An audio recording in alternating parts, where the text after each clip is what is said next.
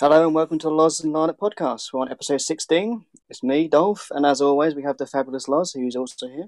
How do I kind of have to be here, otherwise we don't get the recording done? Exactly.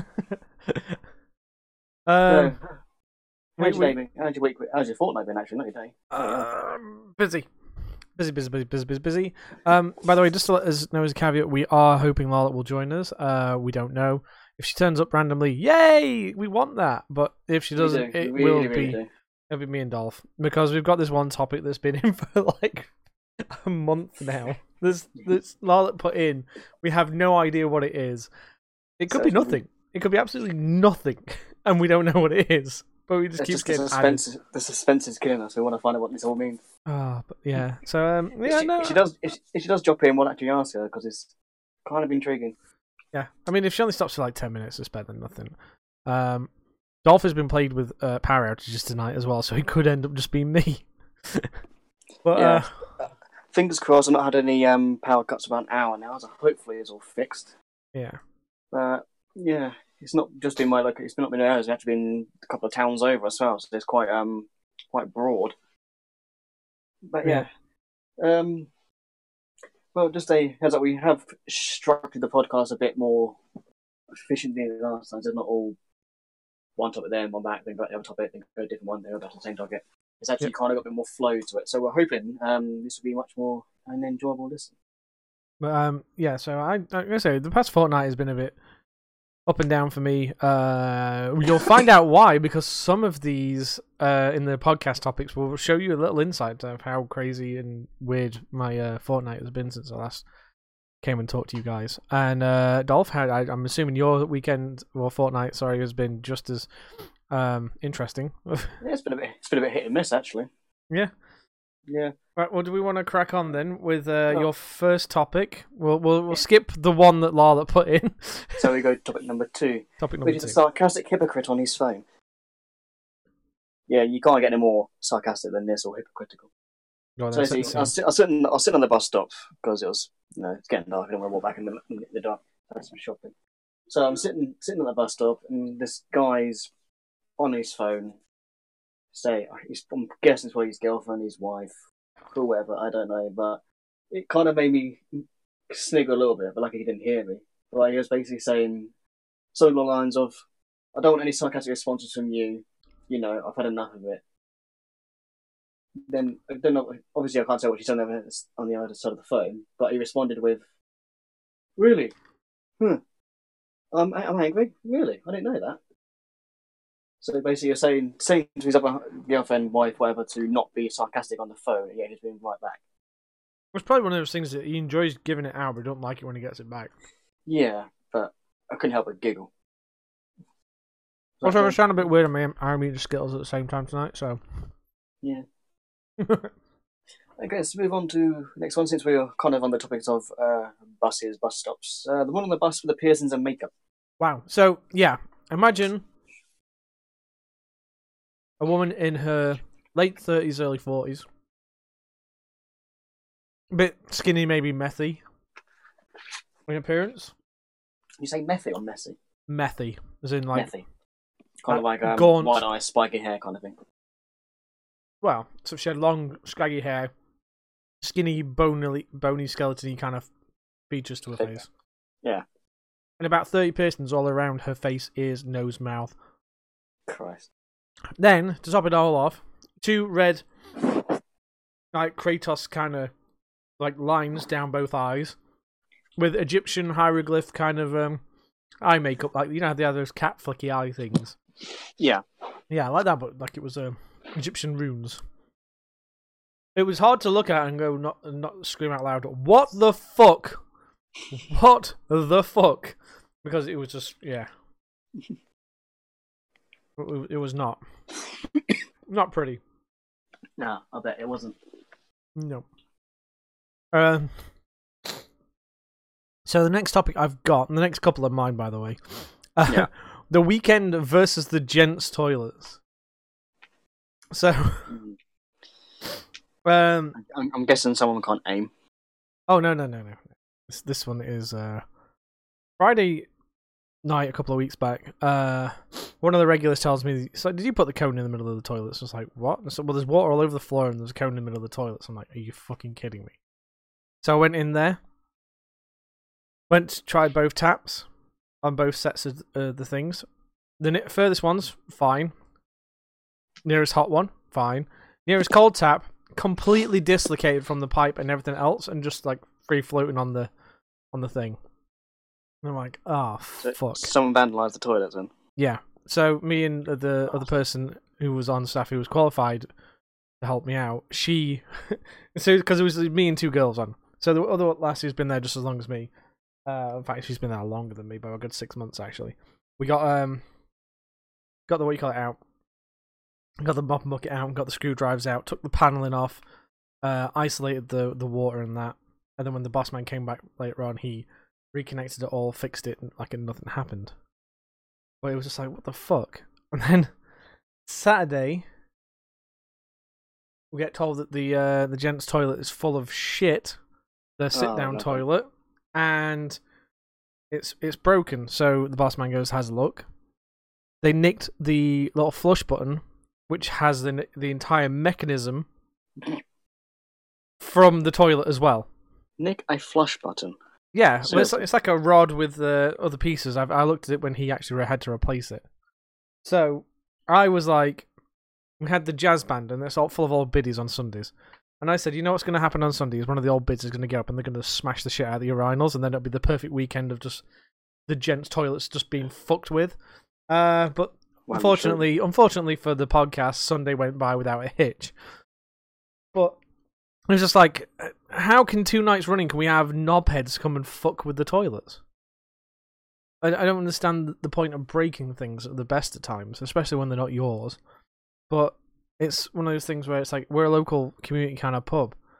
You come back and we figure out it's you're going to be fucking kicked out.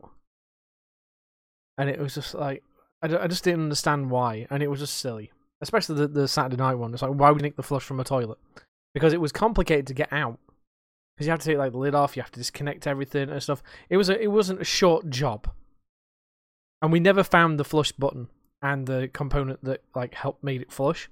So yeah, they took it with them as well. And it's like, well, either it was like a stupid bet that got them a lot of money, or he actually needed that for his own toilet at home. Or as a plumber, he didn't want to buy his own parts. Yeah, but either way, it was like, why the fuck would you do that? Okay, and the next one you have is the £20 versus and the black light. Is it? I need £20 and the other black light. So, regular customer comes in quite a lot. Sends me we talk to him regularly. I'm going to send the picture into the podcast topics in a second. I've got it queued up ready to send in. So. Yeah. I get this £20 note. I put it under the black light. And how I didn't burst out laughing, I will never know, because it had some writing on it. It was a proper £20 note. It had some writing on it. So, Dolph, you should see that now in the bottom of the podcast topics. Yeah, 1 second. Can you read that out? 1 second.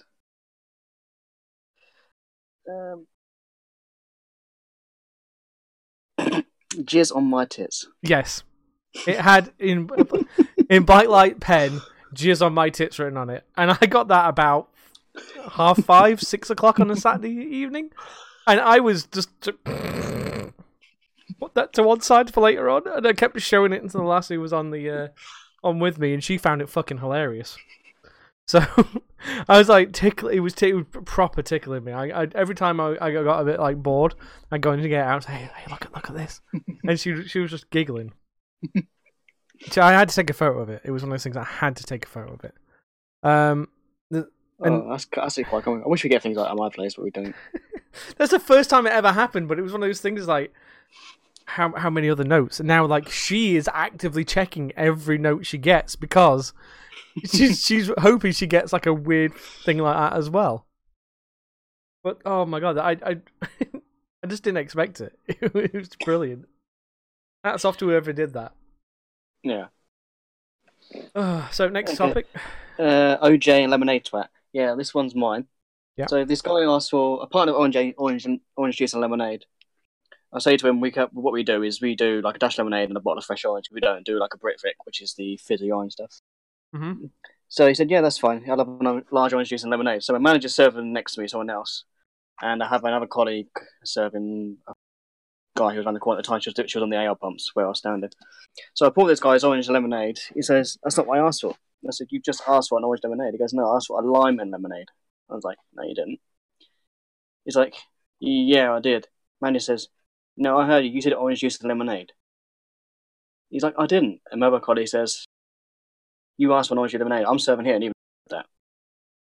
I said to him, it's not a problem. I'll put this one side. In fact, I'll have it myself. And then, but you want a lime and lemonade. He's like, yeah, that's what I asked for. I said, no, it wasn't what you asked for. You've got 2 people saying no. I've said no. It's 3 people saying to you. You've not said not that, orange and juice and lemonade. That's why I always repeat things back to them. I even repeated it twice. Yeah, I mean that's the thing. The problem is we put it to one side as in case someone else wants an orange lemonade later on. We try and not waste stock. But if it comes to it, if it ever came to it, I'll just pay for it and have it. I don't mind orange juice and lemonade. No one does. Well, unless you're a sadist. Okay, next topic. Herpes. I don't know what to expect from this one. I honestly don't know what to expect. Well, I put it in the chat and you were like, what the fuck? Pretty much. Because, what it is Dolph compiles all of the fortnight's worth of shit that we go through and we put in the podcast topics into a list. So we've got the list in front of us now. That's what you see in the chat at the end. The description for the... the podcast description. That's what it's like. This week we talk about, and then bam, I just copy the list, pass straight into the thing. And so herpes. although this podcast will be more or less as you go down the list rather than back and forth. We're trying to get a bit more structure. So you will get a bit more of a... Oh, and they're talking about that. We'll get on to the herpes. So it was quite busy. There's some people sort of at the end of the bar, and they're talking. They're talking quite loudly because we can hear them on the other side of the bar, on our side. And I just say, well, yeah, once you've had it, you can't get it anymore. And it's like, but that's herpes. And it was the same night as the £20 note as well. And she was just like, did you just hear him talk about herpes? And it's like, yeah, apparently you can't get them once you've already had them, but I know that's bullshit. Because, you get, facial herpes, cold sores and stuff all the goddamn time. And you can re-get those. They said the same about chickenpox as well. You can get that numerous times, as long as it's not severe the first time round. Yeah, well, it's one of the things later on in... My nephew's had it 3 times so far, but he's only had it in very minor cases. Later on in life, if you do get it, it's actually kind of bad for you. But shingles. When you're younger, you can get it. You're more likely to be immune to chickenpox once you've had it, is what they should say. Not that you can't get it again, but highly unlikely. You can get it again. And I only got it once, so I got it really severe. But I haven't had. Fingers crossed, I've actually never had it again. Well, it's the same thing with herpes, and I don't know what kind of herpes they were on about. I shudder to think, but facial herpes or even genital herpes. You can get them more than once. You have to be able to get them more than once because it's a virus. You are not immune to viruses once and for all, unless the viruses adapt. Yeah, so there's always going to be different strains. That's why they have flu shots regularly to boost up your immune to the latest version of them. But it was so fucking weird. Version of the strain, yeah. It was, but they were talking about it so casually at the end of the bar, and I was like, "You fucking what?" It just didn't make sense. It was like, why would you talk about this? Why would you talk about this in a busy pub, quite loudly, near bar staff? Because we're listening. Oh, obviously they don't, because the amount of shit we hear, the amount of shit you hear as a barman or a bar person is just ridiculous. It's like, just why? Treat it like we're in church and it's fucking quiet. Just because there's loud music doesn't mean us behind the bar can't hear you. Yeah, we're tuned to listen for anything else going on the other side of the bar. I can hear a glass drop anywhere in the pub and be within 10 feet of where it dropped, guessing it. That's usually when the glass drops, it's usually followed by. But yeah, only when the bar staff do it though. Yeah, strange enough. But when it's when it's in the pub, I can figure out where it is. I have like a very good spatial awareness for that, and I'm like properly getting deaf in my old age, and it's just like I can still say it's over there, in the back corner. It's always the case of you're serving someone, you hear a glass smash, and all you can think really quiet to yourself is, "Oh, for fuck's sake, who can't hold their glasses?" Well, the new glass collector we've got, he hasn't got that kind of level, so I'm like, "Hey, dude," and he's like, "What?" It's like glass broken over there. Take a mop. He's like, "What?" It's like take a mop and the brush. Trust me. Glass broke. Go clean. I didn't put this in. I need to add this. This is like a segue. Someone threw up in one of the toilets, and I sent the new guy in to go and clean him. And he went with just the mop, and I'm like, "No, you need like, mop and bucket and lemon gel and gloves, obviously." Well, we went just in case. Yeah, it's like just mop it up. Marigolds. Bin the mop head in the bin. Like, oh, okay. So he goes into the kitchen to fill up the pot bucket, and one of the other lasses is bringing some like nut pots in to be washed, and he literally turns around to her and goes, "You know where the lemons are? I need to put some lemon in here." And she's like, "No, lemon gel. Here it is." And then he's like, "Okay." And he goes, "Have you got a spoon to stir it with?" What? Yeah. And she's like, no, you just put some water in, hot water in, and do that. And he was going to put cold water in as well. It's like, no, hot water. So then he comes and mops that up, and then it's like, right, what do I do with this mop bucket? And it's like, come here. It's like, pour the mop bucket down the toilet, flush it, get the mop, and follow me. So he brings the mop head and says, right, here's how you do it. And the easiest way to get rid of a mop head, especially on ours, is you get the bin, the wheelie bin, the big ones, the big green ones. You put the lid down on top of it and says, right, hold that lid. And then I just yanked the mop head, mop as hard as I could, so it just dislocates the mop and the actual mop head. And I went, there you go, you need a new mop head. That was it. But it was just like... Our mop heads are basically, if you ever have to clean a vomit as well, we're kind of the same thing. You put it on the bin, close the lid, and we just twist it out. We've got a little twisty mop. Well, I was like wooden shafts with just the jam. You jam them in the bottom. Yeah, the better mops. Yeah, if I'm being honest. They're just really easy to like take off in that regard. So yeah, it was just hilarious having to deal with him like being so fucking clueless about it. It was so weird. The disconnect was real. It was like the woman who once didn't know what a Hoover looked like and couldn't tell me if she tried. It's just like, you what? I just don't understand it. But I think that's about it for all the shit and thingy, unless you've got anything else you didn't think of that you needed to add. Yeah, but we went from herpes to vomit, so that's kind of linked a little bit. Illnesses. Okay, yeah, on a bit of a lower note now, I'm sure most people know now, unfortunately Stanley has passed away. Yeah, I didn't want to believe that was true, to be honest, when I first saw it. I was like, huh. I didn't either, to be fair. My friend I know quite personally, he was kind of shocked by it quite severely, actually. You know, he's always loved what that guy's done with Marvel. Well, yeah, I mean, he created Spider-Man. Most of the main Marvel characters have had his input in at one time or another. He had a lot to do with the Marvel films. He's also cameoed in a few things as well. Yeah, he has been in nearly all Marvel movies. He's had the majority of cameos in cartoons. He's been in most of the Spider-Man cartoons as a cameo at one point or another, like a janitor or like a newspaper stand guy or something like that. And he's had regular reappearances as that character. And it was a shame, really, because there was rumors that he would have had a bigger role in the next couple of like Avengers movies and stuff and Guardians movies, because he is becoming like this is like he's an agent of the Watchers who observe all universes of the Marvel universes and observe and make sure shit doesn't go down like cataclysmically. They don't usually get involved with stuff, but if it involves the like end of existence, they'll get involved. And he was meant to just be like a guy who's watching them.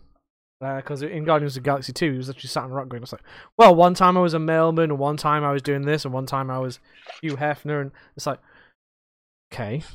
And it was like a really cool nod because people were theorizing that he could have been a Watcher for a while.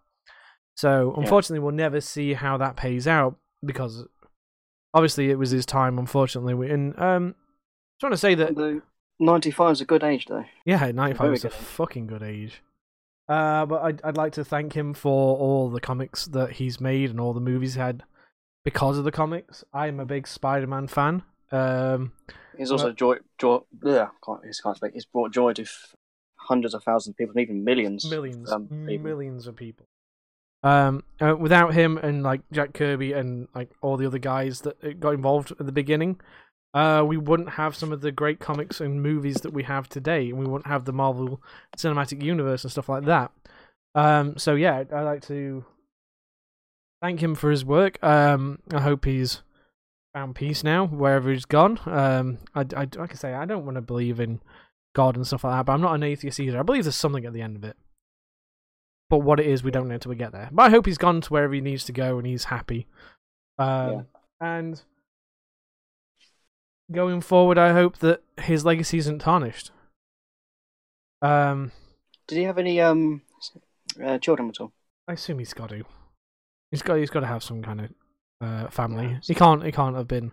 I'll say maybe one of his siblings could carry on his legacy for the next generation. Maybe. Well, we'll just have to see what goes ahead. But it was a shocker. Stan Lee was a really cool guy by the sounds of things. There were some really odd claims made against him like last year, but whether that stuck or not, I don't know. But he was generally very good. He did a lot for charity from what I've been reading up, and he's just been very like a personable person. He didn't like turn people down if they talked to him and stuff. So it's a shame he's gone. And we just have to get on it. It's a bastard when like really, really iconic people go. And it's like, it's our generation. We're getting to see all these 80s, 90s legends slowly fade away. We had David Bowie last year and stuff like that. And it's weird just to see people who can make such an impact on people's lives just suddenly gone, out of existence. But that's the way of the world, unfortunately. We're all going to go there eventually, whether we want to or not. And unfortunately, it was his time. So, we're going to get rid of the downer by coming out with the next thing on the list, which I am fucking hyper about. Yeah, Detective Pikachu movie. Oh, mate, I already told Larlot I want a Detective Pikachu plushie. She called me a weirdo. Yeah, and do we know who actually plays Pikachu? None of them Ryan Reynolds? It's fucking Ryan Reynolds. Deadpool, or Pikachu, or Dedicachu, if you like. There is a Pikachu figure. Yeah. You can get a Pikachu Paul figure. It's Pikachu just dressed up as Deadpool. It's fucking great. There's a 2-minute trailer on YouTube that I would kind of recommend everyone have a little look at. It's so good.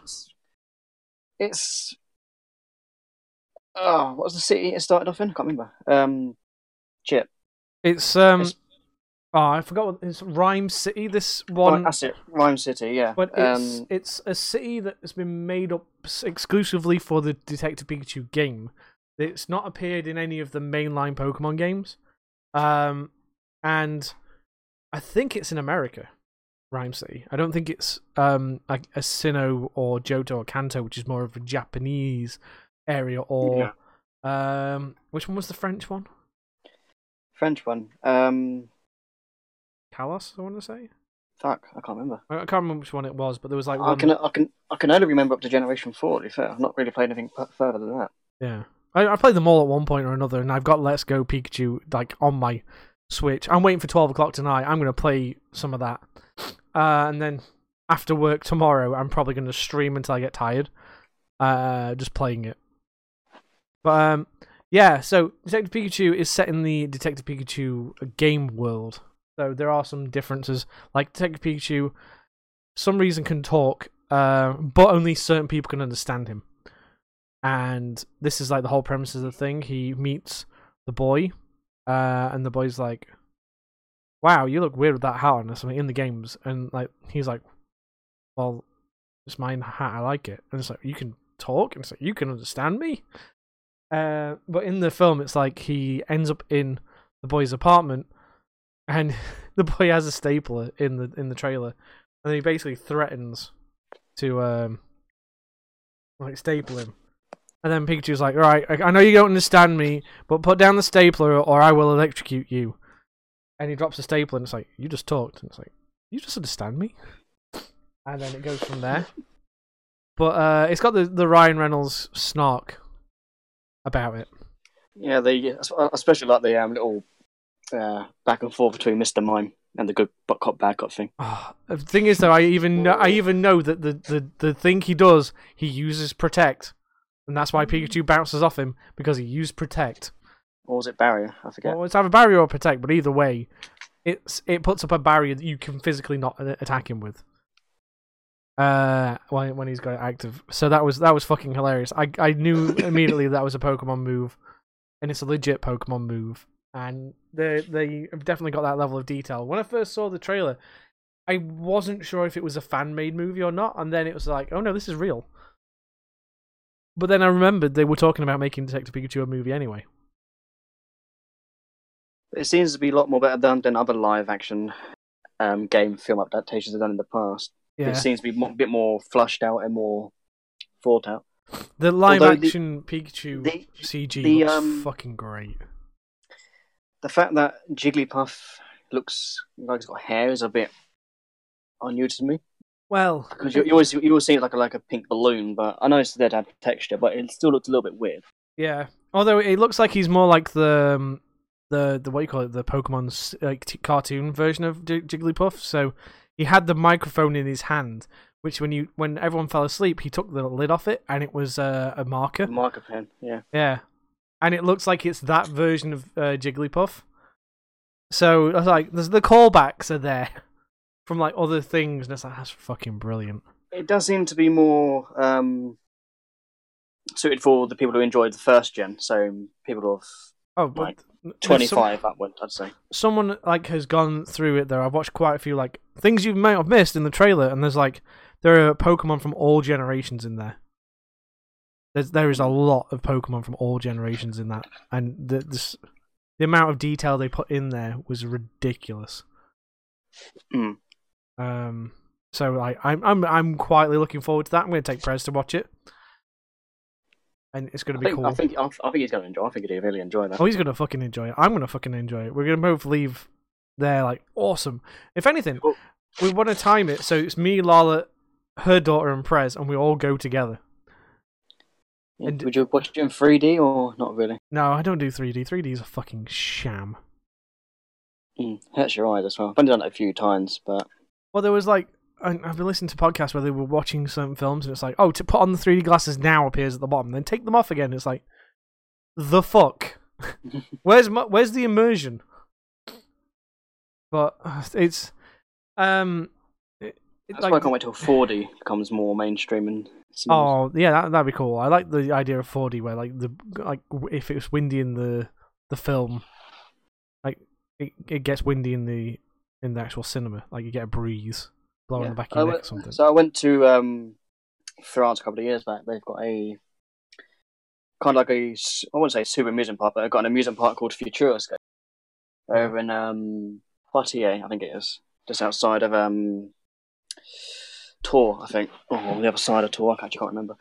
But anyway, they've got these. One of the rides is. Do you remember Raving Rabbids? The little pink bunny things. The things that are like spun off a Rayman, yeah. Yeah. Okay. There's this ride you go on it. It goes sideways, and when you go in, you see the Raving Rabbids on the screen. Then you've got snakes going across the screen. Then they come towards you. Then you're the ground on your feet goes up and down like the snake's going between your feet. Yeah. And then there's also there's another one where they go to Greece because they go for a time machine, and you got this Greek picking up the stone pillars, swinging it around, causing wind, and you get the wind across your face as he's swinging it around on the screen. That's pretty cool. It's absolutely brilliant. then there was another ride. It's those massive 4D IMAX screens you get in those really good American cinemas. Yeah. Basically, you're on this little roller coaster set of seats. It lifts you up off the ground and leans you forward, so you look at the big screen below you. And then, as you move left and right on the screen, your seats move up and down, left and right. That's cool.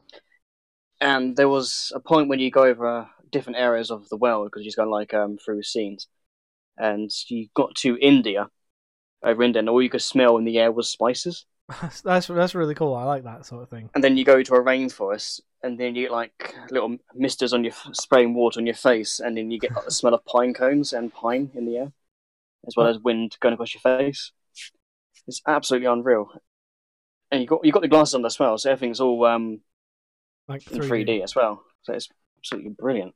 I liked something that they did back in the day at the cinema near us. I don't know if it was intentional or not, but we were watching The Mummy Returns, the second one.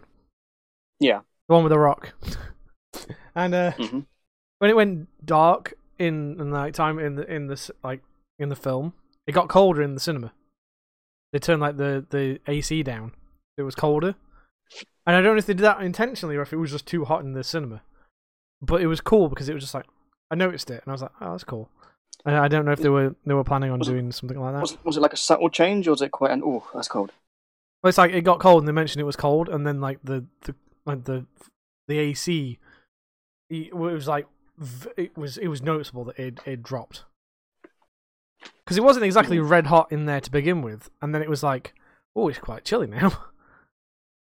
And it was just one of those weird kind of things. Like when you open a fridge door and you put your hand in, you can feel the difference. Yeah. It was like doing that, but all around you. And it was I know we don't do 4D and we don't have that kind of thing. But that was cool. It was cool for that to happen around and me to notice that it happened. So that was cool. Yeah. Okay, we're now on to the gaming things now, isn't it? Yeah, so BlizzCon happened in the last fortnight. They unveiled their MMO mobile game, only for mobile, Diablo Immortal.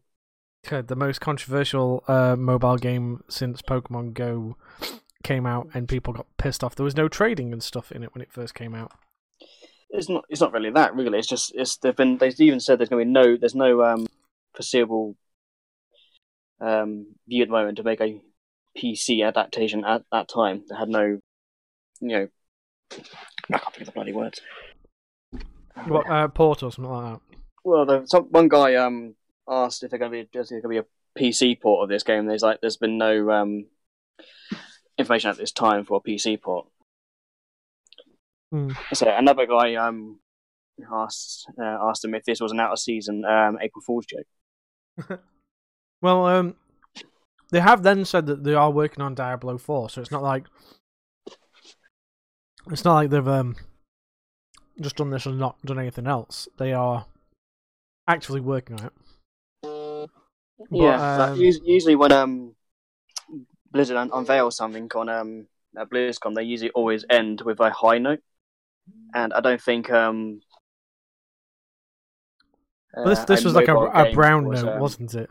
Yeah, I don't think a mobile reveal was to be expected, to be fair. Well, the backlash was Call of Duty Infinite Warfare levels of people shit the bed.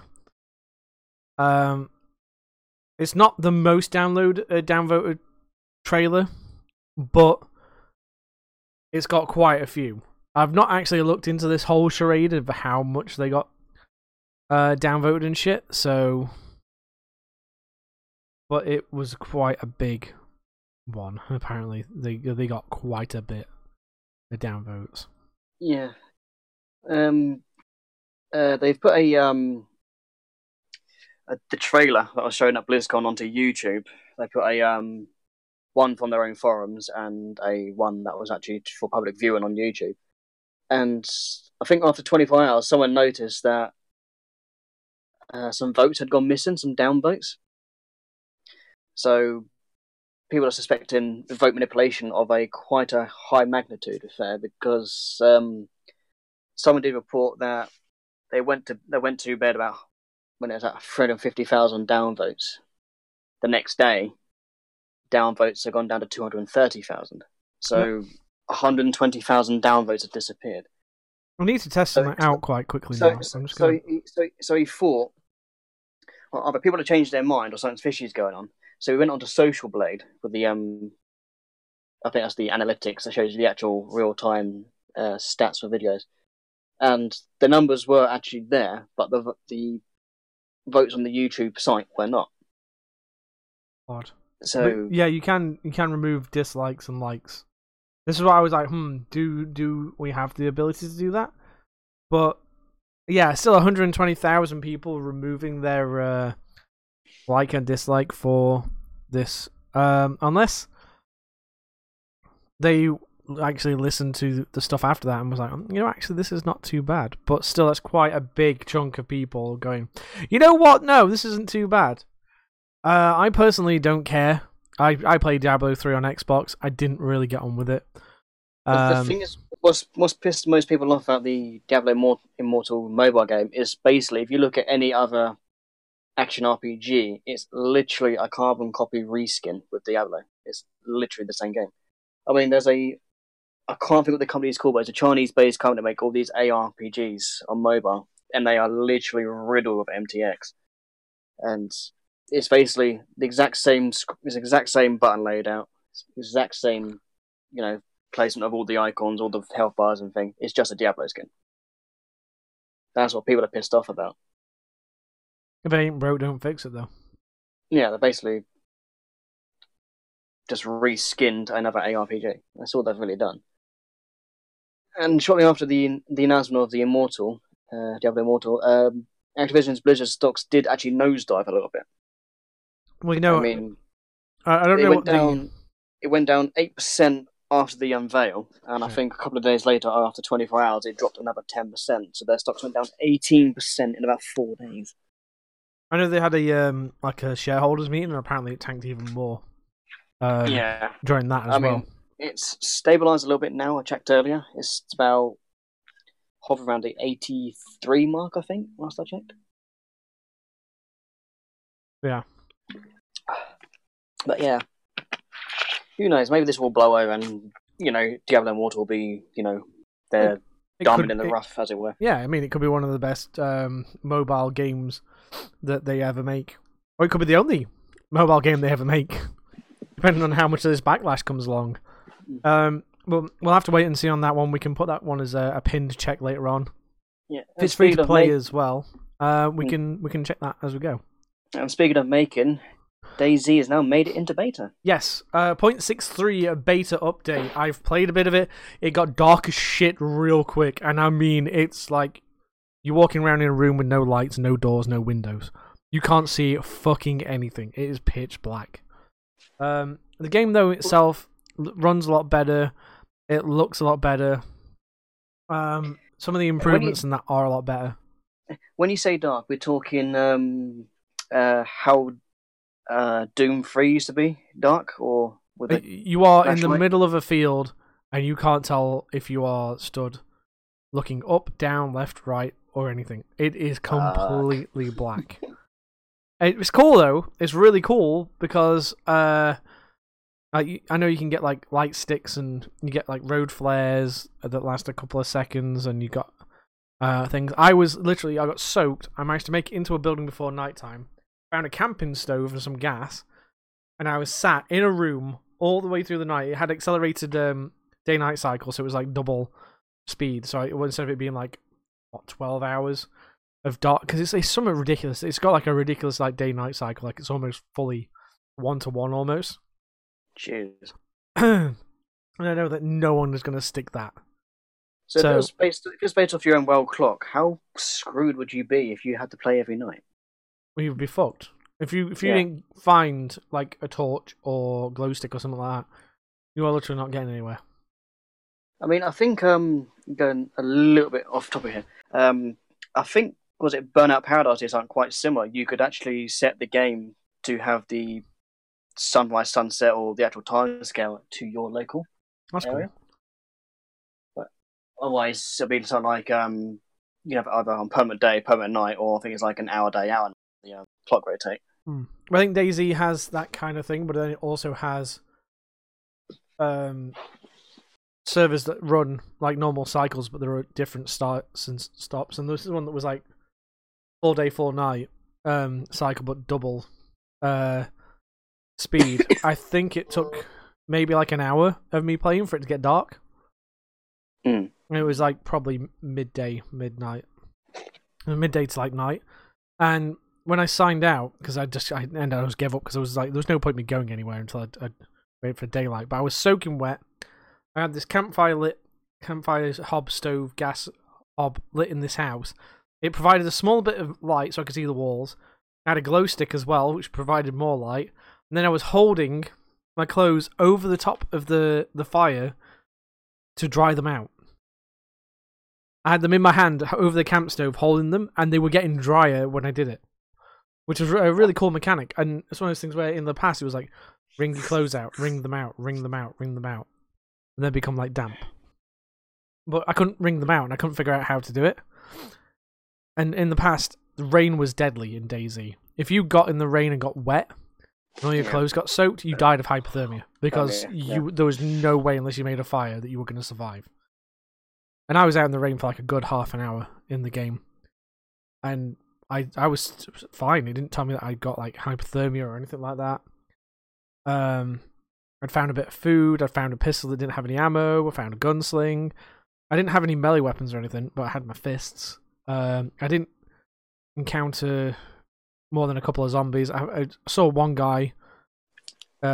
He didn't attack me. We didn't seem to be fine. And then, like 20 minutes later, I heard him getting shotgunned or shotgunning something. So, but it's a cool kind of concept, the survival of stuff. I do want to do the traditional DayZ like Epoch and stuff like that, where you had base building and stuff. Apparently, it is coming to DayZ eventually. And with the way it's going, it will do it better than Star Citizen will, and we'll get to that in a minute. But I have an announcement before that, though. Yeah, so I don't actually know the release date. It's actually maybe a lot closer than end of the year. But they've announced PUBG is coming to PlayStation 4. It will have all the maps. Let me have a look. Do you think Sony will play ball and allow crossplay, or do they want to beta it first, make sure it's the best on their system? Well, considering the game is absolute fucking garbage. Right, so PUBG is coming to PlayStation 4 on December the 7th. Ooh. And it'll have all 3 maps that are currently out.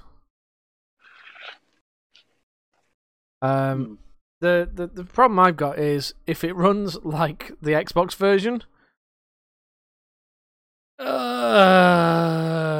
not going to do very well. Nah. Even if you tone down the graphics a bit to try and compensate for the performance and optimization, it's optimized really well. It's just menu systems and getting things. Like getting to your inventory and changing your guns and ammo and stuff is really fiddly. Do they use like a radial menu for it, or is it like just basically a direct PC port where you use a cursor to pick up and click? That would have been quicker.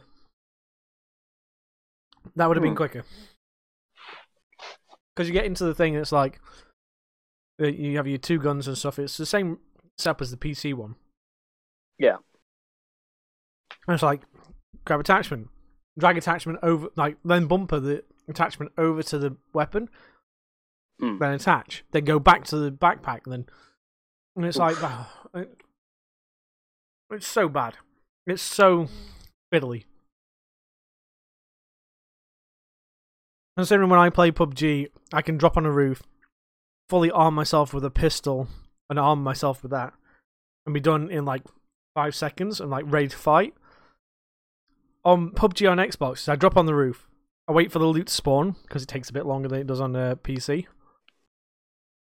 Pick up the ammo, pick up the gun, hold down X to reload the gun. Hold down the button takes like half a second, so you're wasting half a second reloading the gun. Rather than, like, I know on the PC version I've got it so as soon as my gun runs dry, as soon as I click with an empty gun, it'll try and reload if I have any ammo. So I have it set to that. So as soon as I pick the ammo up in the gun, I just click and then just carry on what I'm doing. because as long as I don't open a door, it doesn't interrupt that reload animation. So it's like having like to hold for half a second is just when you're in the middle of like I need to get this gun, I need to get this gun. There's a guy here. Come on. All that like extra tension is just bad. And did you say if you open a door, it counts as the reload? Yeah, if you interact with anything. That's almost as bad as if you're sprinting away from an enemy, you want to reload your gun on the fly. You know, you sprint, reload, or you just trot to a jog. No, I wonder if I can reload while I'm sprinting my arse away. Well, I'm pretty sure you can run and reload at the same time. It's not like Call of Duty where it's like, oh, you stop running and reload, or you just carry on. I've played some games in the past where if you sprint while reloading, it just puts you down to the standard run speed, which is kind of fucking annoying. Right, I can't remember. There's other games that allow you to sprint and reload at the same time. Battlefield does it quite a lot. I think Titanfall does it as well, actually. Yeah, I like that idea of it's like, why can't you run and reload? You're a trained like operator, or in PUBG's case, I don't know what we are, but we all have very good. We have like extremely good like hand-eye coordination and weapons firing training and stuff like that. I won't be surprised if it turns out that we're like clones, and we're in the future and we're clones of that are being guided by us, the player, and that's how it works. Because they don't really give you an idea of what exactly is going on in days in PUBG. PUBG used to be like the first map. It told you that it was an ex-Russian military island, and they had this force field generator thing, and the local insurgents basically broke it, and they had to evacuate the island because it would randomly create circles that shrank down to nothing, killing anyone who was on the outside of them. So that's where that's where like the first one came from. Second one, Miramar, was just somewhere near Mexico, but they don't really explain why there's a force fields there, because they are a force field. It is a force field in the canon of the game. It's a force field, and if you're outside the zone, you're in the force field's like influence, because you're getting slowly electrocuted to death is what happens, and it ramps up the more you're out there and the further like into the game it is. So that's pretty cool. That's how they explain that anyway. But like the next two maps, they haven't really told you what's going on, if they've moved this technology to these islands and stuff, and if they've mastered the art of it. But it seems like in the first like map there was definitely some lore to it, and then since then they've just kind of gone, the fucking game, mate, just go and kill people. So, gonna quickly just skip the next one. Go to the game Desert Horizon Storm, but it's still kind of the same scenario as PUBG, some kind of genre. Yeah. Was it you that posted this? No, not just It was JB, wasn't it? JB put that in. Yeah. So thanks to JB. JB, who's he listens now and then. He's found a page about a game called Horizon Storm 2 Vietnam, and the game devs removed a lone tree out of one of their maps at the request of one player. Well, you know why they did that? It's something to see because he couldn't sneak up on someone with his helicopter going in the tree every damn time. On this one map, there's like a valley of like a gap in the trees, and this one lone tree sat in the middle of it. You can't use it as cover, and if you clip the helicopter blades going down there, if you're like doing like a low and slow or a low and quick through the middle of it, it will like down helicopters. And it's not just him that's been taken out by this tree. There's been lots of people that have like bitched and moaned, but he was the only one to contact the developers. And the developers went, you know what? It is actually a fucking stupid tree we put there. There's no rhyme or reason for it being there. Let's get rid of that. And they acknowledged the guy who said, yeah, this is a fucking stupid tree. Can you remove it, please? Didn't they put in the patch notes on like that they removed one specific tree from the map? It was in the chat, wasn't it? Yeah, just like one specific tree. They didn't go into detail saying which tree it was, but I'm pretty sure the whole entire community knew which tree it was. Okay, it might be in the podcast topics. It is in the podcast topics. I'm scrolling up now. Come on. Fuck, come on. No, it isn't. Should be. I scrolled all the way through. Or was it in the chat? Try the chat. Oh no, here we are. Devs remove single tree from video game. There we are. It's because I didn't look at the thing. I'll see it. Yeah. Yeah. The player said his favorite role was flying a Huey, and he always ended up clipping the fucking tree. This one tree. And when they did the patch notes, they went, maps, removed one specific tree from the landing zone in Anlao Valley. A request from Reddit user Spray and Pray. We agree with you, sir. So, obviously, they have become a corrupt of that fucking tree as well, and it's like, why haven't we got rid of it? And then someone's asked for it, and they're going, let's get rid of it. Because if you look at the picture on that report for the thing, it's like a palm tree. It has no business being there either. It's just like a... It's literally... a troll. Yeah, I think someone just put it there just so it didn't look like dead space. And it being there really fucked with the dynamic of the game, obviously, because people have had to ask for it to be removed. So, that was a thing. So, getting on to... What else is a thing? Go on. Dark Citizen is now in 3.3. Oh, right. Apparent improvements. Is this improvements optimization? I have played it. Or they fixed the coffee placing mechanics so it doesn't crash your game. I haven't fucked around with the coffee cups or anything like that. Apparently my ship doesn't have a coffee machine, so... But... Rip. I joined the game. It took significantly less time to load. Instead of it being about 10 minutes from start to finish, it took about 5 minutes from start to finish. So at 50%, that's good.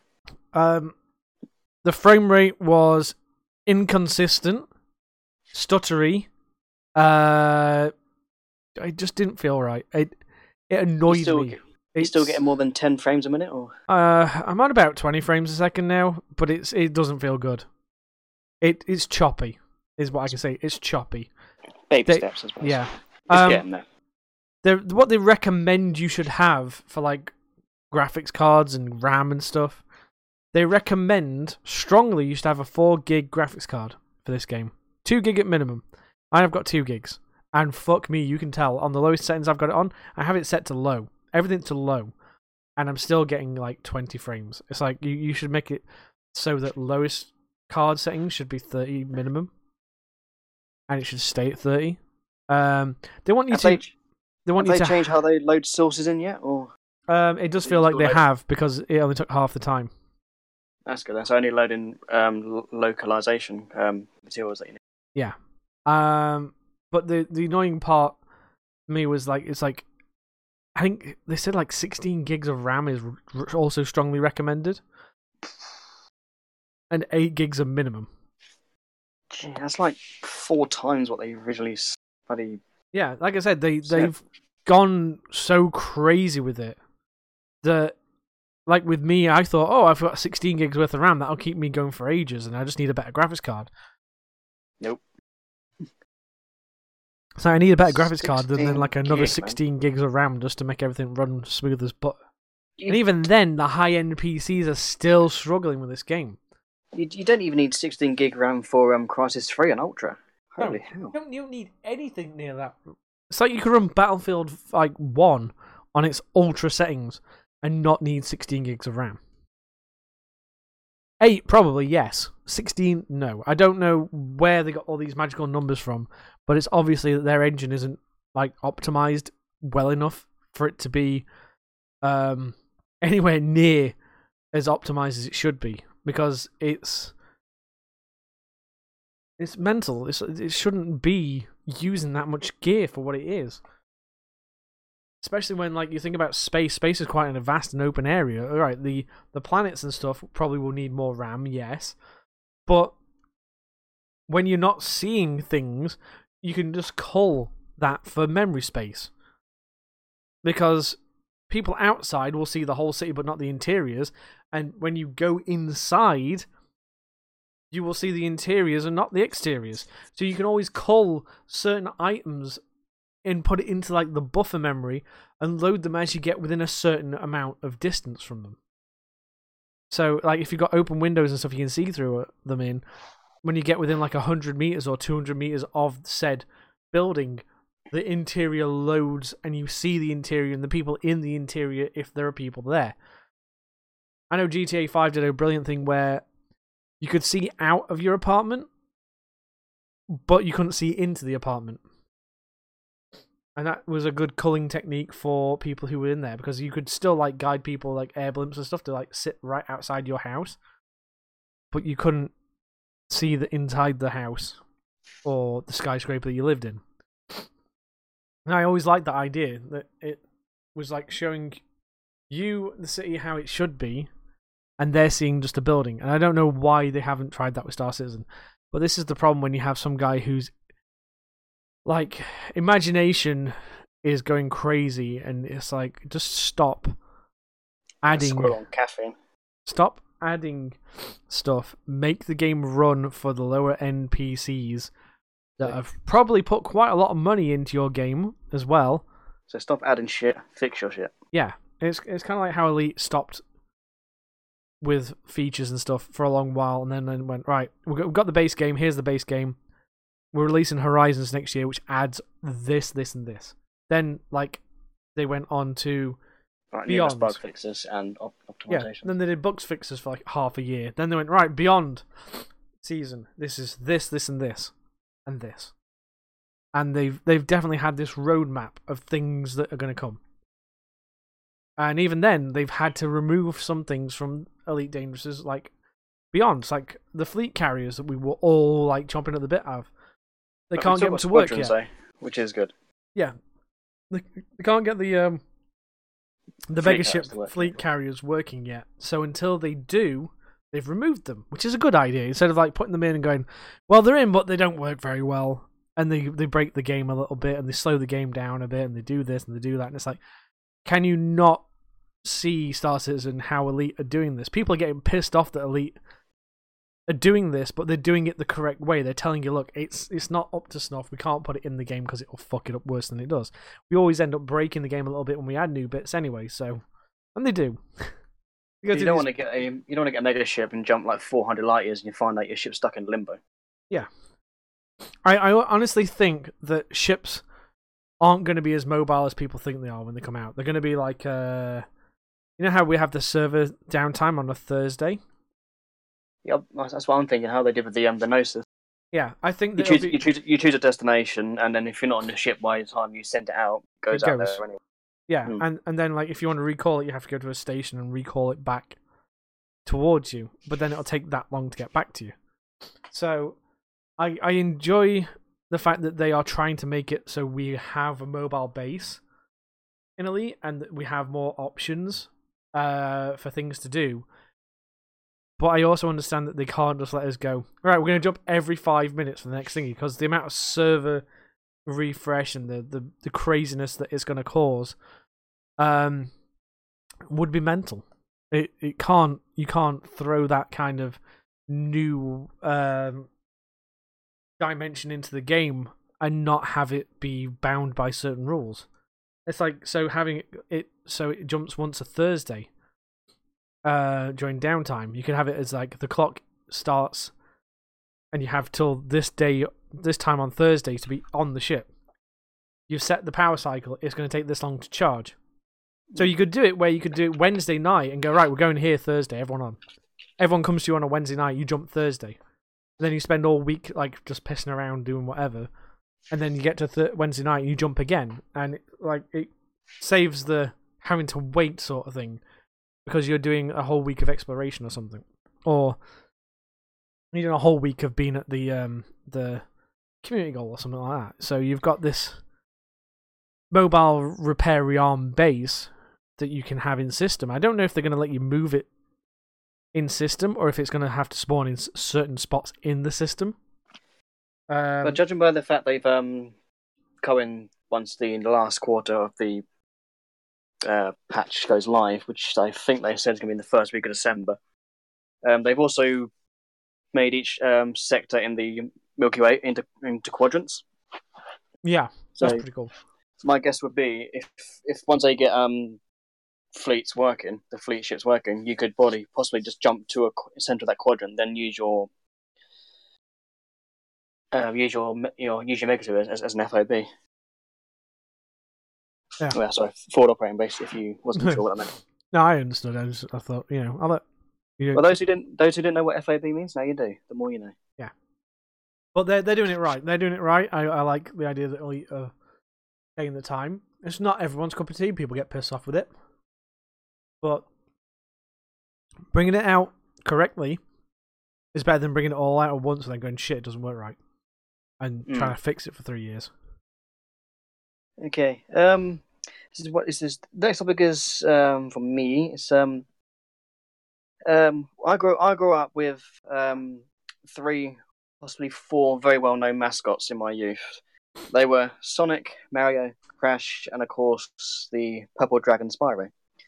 Spyro Reignite Trilogy released 13th, I think, and it's basically the same game you remember from the PS1 version, but it's just everything's been HD'd. It's been wow. It's beautiful. To be fair, it gave me a massive nostalgia hit as well. I was like, oh, I remember this level. I remember this. I remember that. People are saying it got to the point with me playing it. I was getting kind of annoyed because I was actually remembering all the dialogue. Yeah. When you got a good game when you reply with it. It's like me in Halo 3. I could probably recite 90% of that game. Yeah. Just from memory. So we did the first level. I remembered every single NPC you see in the first level, everything they said, almost word for word. And just like, for fuck's sake, babe, shut up. Lol. It's just... Well. So I heard something interesting, because I was in... It was Tuesday when it came out. So it released on Tuesday. And I was in game... I was trading in my copy of Black Ops 4, because as much as I like Blackout mode, that's all I play it for. And I can play PUBG.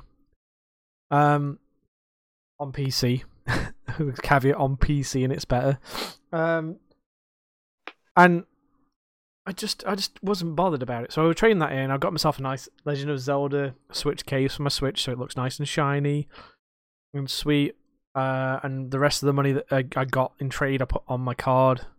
So I've got like a bit of money there saved for whenever I need to buy something next. And I was talking to this guy.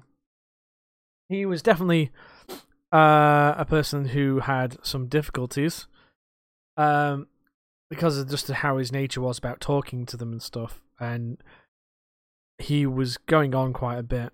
And they did mention at the time that the disc only has Spyro 1 on the disc. You have to download a mandatory patch of about 20 or 40 gigabytes, I think it is, and that has Spyro 2 and 3 on it. So yeah, the digital version I had was about the whole entire downloads at 46 gig, 47, that ranging. Yeah. So what it is they don't know why they do this, because they did it with Tony Hawk's Pro Skater 5, but Tony Hawk's Pro Skater 5, if you never if you install the game and you never like update it, you only get the training area on Pro Skater 5, and the rest of the game is gone. So when they take that game away and it's never available again for digital download, it's like you've got the entire of Spyro 1 and that's it. So this Reignited trilogy, you only get the 1. Don't know why they did that. I don't understand. It does seem a bit weird because, well, games these days can have up to, 60, 70 gig on the discs now because they use... Well, Red Dead had 2 discs for it. Red Dead came on 2 discs you had to install.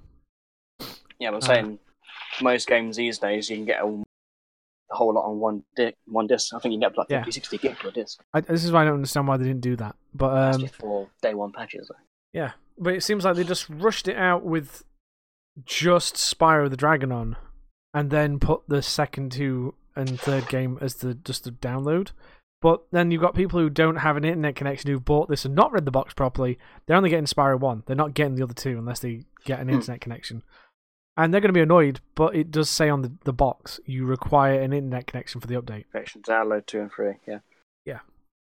What's done about Spyro, we'll come down to the next stuff in a sec. I did read that. Do you remember what they did with Crash? People who can't English. Remastered it. They remastered Crash Bandicoot. They actually got in touch with the developers and saying they said, "Look, we'd like to do this. We'd like to bring Crash to next gen or current gen. Yeah. Do you have the game files?" They've gone, "Yeah, sure." They gave them all the game files. Looked through it over, and they basically remastered everything: textures, gameplay, the whole 6 yards. Yep. Now, Games for Bob, I think, are the ones who do Spyro. They're trying to get in contact with the original designers of Spyro, which I think was in Somniac or Psygnosis. I can't actually remember. And they've kind of gone, yeah, we don't have the files anymore. They're like, what? So a guy developed a tool called Spyroscope, which basically took the PS1 version of Spyro and read all the code and broke it down into bit by bit. It was Insomniac Games who made it originally? It was Insomniac Games. Yeah, okay. Wasn't quite sure. But yeah, they googled. they got all the code of the game with a thing called Spyroscope, and it got all the files down. Then it okay, this is the baseline. We can now use all these files and update everything, and that's what they did. Basically, if you remember Spyro well enough, you'll know where everything is. Everything is exactly where it was right now. I only ever played the demo of it. Spyro 1. Yeah, I wasn't a big fan of Crash and Spyro. I was a Sonic Mario kind of guy, and the mascots I grew up with were Sonic Mario. Then there was Alex Kidd, who was the Master System mascot. There was Croc. Legend of the Go-Boys. Yeah. There was Cool Spot. The 7-Up character. He had his own game. Bubsy Bobcat. Bubsy. Earthworm Jim. What about what's his face? Bonkers. Little bobcat thing. Not Bubsy, the other one. Little fox. Bonkers. Oh, Sly. Is it Sly Fox? No, not you think of Sly Raccoon. There's a was it Titus the Fox? No, I don't think. I can't actually remember. There was a game on Sega Gen I had called Bonkers. Basically, it's kind of you do multiple different challenges, as it were. I don't know that one. If I can find a link for you later, I'll send it through the chat. But that game was torture. But I grew up with all those sort of things. So Spyro I knew of. His last major game was one of the Skylanders games, which then became its own thing, and Spyro got just quietly shoved to one side. Because it was Spyro Skylanders for the first 2 or 3 games, and then he was deemed, well, we've got like the ones where you can change bodies and make them do different things, so like half of this figure and half of this figure equals this, but Spyro's just a one complete dragon, so you can't do that to him. So he became a redundant character. Yeah, I don't understand why they did that. I know it's had like a dragon called Ignitus, like Windus, and you kind of call it like an Ignitus or whatever. You just combine both together, like a Wind Fire Dragon or whichever. Good concept, but it got expensive really fucking quick. If you think about it, to buy every single piece of the game. And if you notice that it's not been around for the last 4 or 5 years, it kind of died on its arse. Yeah, because why do you have to buy more characters to fucking play a game? It's like Lego Dimensions as well. That's EA levels of fuckery, that is. That's still kind of around, but it's not. Disney Infinity, that died on its arse. Amiibos are still going for Nintendo, but they're not really DLC. They're just like, here's these cool figures that also do shit in games. It's like, if I play Zelda, all my Amiibo figures, regardless of what they are, will drop me items in game, even if they're not anything to do with Zelda. Because they've just said, well, it's an Amiibo figure, drop some items. So that's cool. Yeah. But yeah, if you remembered how, those of you played Spyro in the past, if you remember where everything was, the remaster version has them in the exact same spot. It's exactly how it was, just remastered. Up-to-date graphics. Did you hear about the little backlash they had with the Crash remastered? Something to do with the character's footbox, was it? No longer being square, it's more circle. Yeah. So in the original Crash Bandicoot, his hitbox was square, including where he landed. So he could technically make jumps that wouldn't be necessarily possible because the edge of his square would be touching the edge of the platform, so he'd be there. In the third game, it was turned to a circle hitbox, and the Insane Trilogy, every Crash game has this circle hitbox, which means some of the speedrunners who were so used to playing the original 2 games now Can't do have speedruns no more very well. Yeah, because their pixel perfect jumps miss because their hitbox has changed. So that was kind of a cool thing. I don't know if they're going to find anything like that with Spyro. We'll have to wait and see. It's only literally just come out yesterday, Tuesday, Wednesday. So it's going to be like a week before people go, found this, it's fucked. This is fucked because of this. And it's... Well, it's funny you say that. There was a few... On the very first level of Spyro 2, there was a way you could get into certain areas before you actually had certain abilities. You can't actually do that anymore. Because whereas on the first level, you go out to the outside area, get the fly power up, fly back into the cave into the top. Then you get the gems there. Then you'll do a running, jumping glide to reach the other power up above the ladder. But you can't do that no more. I've tried and tried and tried. You just cannot get up there anymore. I was like, oh, okay. I'm going to have to come back here later when I've got the time ability. It's a shame, really, because it saves you, I don't know, 10, 15 minutes or so. Well, it's to what you call it, though. It's to stop people deliberately shortcutting the game. Because it wasn't ever intended to do that, obviously. So they've gone, well, it's not an intended thing, so we'll get rid of it. It's not really shortcutting the game. It's just getting the first level done and out of the way, so you have to go back to it. Yeah. Oh, speaking of like reimaginings, by the way, it's not on here, but I'll mention it. Pokemon Let's Go Pikachu releases this Friday, the 16th of November, to be dated. That's tomorrow, then. Yes, it's based off of Pokemon Yellow.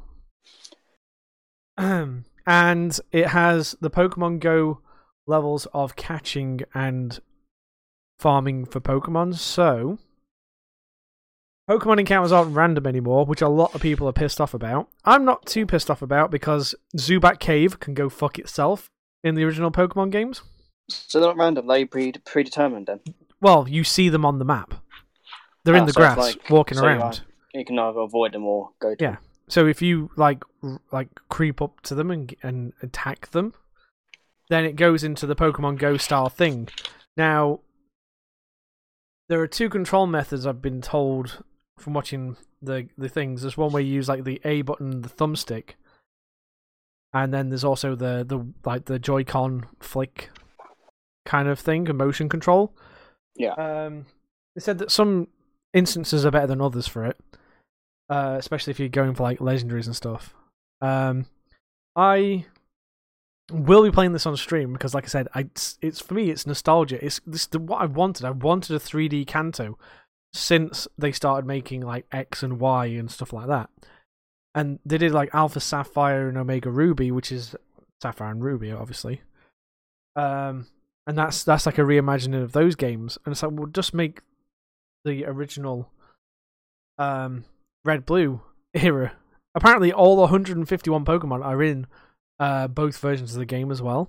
Because after the main game, there's this thing called Pokemon Master progression, where you have to catch every single Pokemon in the game, then battle a Pokemon Master who specializes in said Pokemon. And it's a one-on-one fight. Pikachu versus Pikachu, Bulbasaur versus Bulbasaur, Venusaur versus Venusaur sort of thing. And you have to defeat them all to get the title of Pokemon Master. And they said it could literally be 100+ hours worth of extra gameplay because you have to catch the Pokemon, level it up to like 75, I think their Pokemon is at least, and then go into a fight with them. You can't use items, you can't use like anything to like buff your character. Your character has to be, or your Pokemon has to be like generally buff in the first place before you take them on. So a lot of Carbos and attack up kind of thing. Yeah, you've really got to like do shit to it beforehand. I know a lot of people are really pissy about how the game apparently feels shorter because the pace that the game will run now. Like, it won't let you go like gyms are attack them at this recommended level rather than go to a gym and be 5 levels under. It's like this gym is at this, and then you get an opportunity to fight them at that level or higher. So you can still overlevel Pokemon and take them in if it's not like a badge requirement that you have to have a certain level under, otherwise it disobeys. I don't know about that sort of thing, but it sounds like they have like kind of like quests. It's like once you've hit level 15, you've got at least this Pokemon and in your squad, and the rest of your Pokemon are like this level at least, then you can fight this gym leader. Kind of a bit of a ball ache, I think, but at the end of the day, it stops people getting frustrated because they can't fight the gym leader. Because they walked into him and immediately got shat on because they're like level 12 and this Pokemon gym leader's level 16 and you haven't got a grass type for this rock Pokemon and they're just shitting all over you.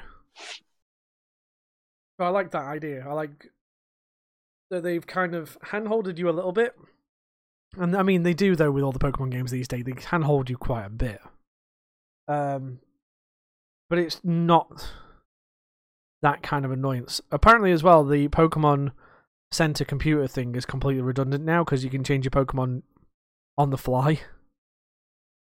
So you just like go into your backpack, go to this special thing and trade your Pokeballs and your Pokemon out by Professor Oak and that, rather than having to go to Bill's computer and go to the thing and go, right, I need you to send me this from this box. Here's my Pokemon. It's like now it's like, no, I don't need this Pokemon. Send me that one. There you go, thank you. And it works.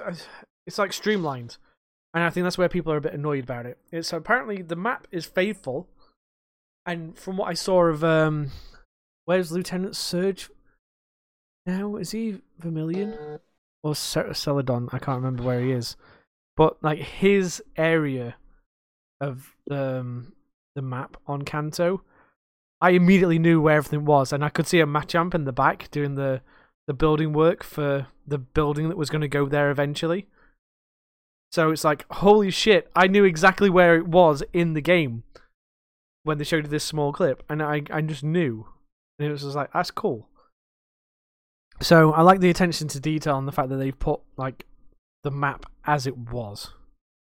Now they've probably extended the map, made it larger or more grander for us while we were playing it, because it was a lot smaller on Game Boy, of course, because of the limitations. But the fact that the game still looks like the areas still look the same, and the general layout of the city looks the same, I like that idea. I like how they've done that. And the sense of scale of the Pokemon. It's like Onyx doesn't fit on the screen properly if you're walking with it. His head sticks off the top of the screen. And if you ride him, you're like 10 feet in the air. Because you can ride certain Pokemon as well in this, as your buddy Pokemon. Yeah. So you'd have like your Pikachu sat on your shoulder, or on your hat if it's an Eevee. And then you've got fucking Onyx that you sat on. You sat near his head.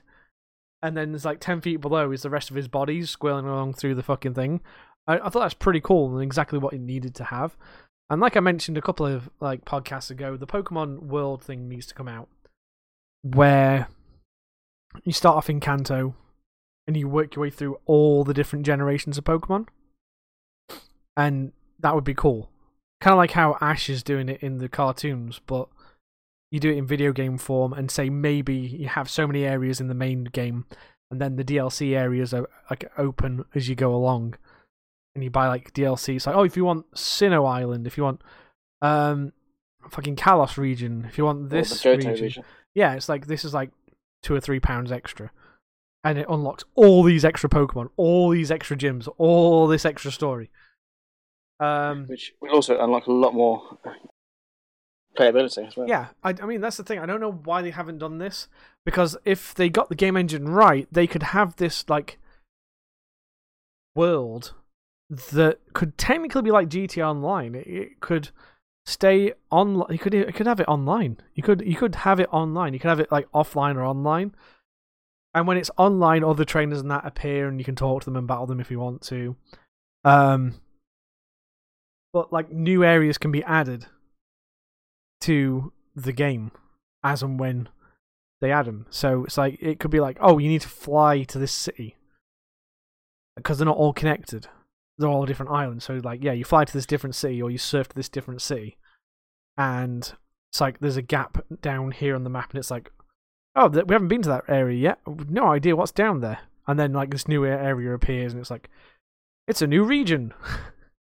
Or there's regions there, but it's like, oh yeah, we're currently not allowed to go down there due to some kind of problems with travel. And hint, hint, DLC. And have like all these little areas and stuff that you go to eventually that are talked about in the game. I've been thinking about it a lot because it needs to happen. It would be the ultimate Pokemon game for fans. Experience. Yeah. Because it wouldn't be just like hundreds of hours worth of gameplay. It would be thousands of hours worth of gameplay. Remind me again, how many Pokemon are there now? Well, Generation 8 is going to be the new ones with Melton. He is the first of Gen 8. How many do we have so far? It's somewhere close to 1,000. Jesus Christ. I mean, I only know up to probably 250. I don't know any of the new ones. Well, from Generation 4 onwards, really. How many? But yeah.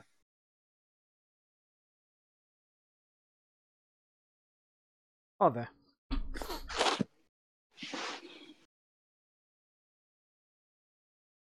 That's Pokemon cards.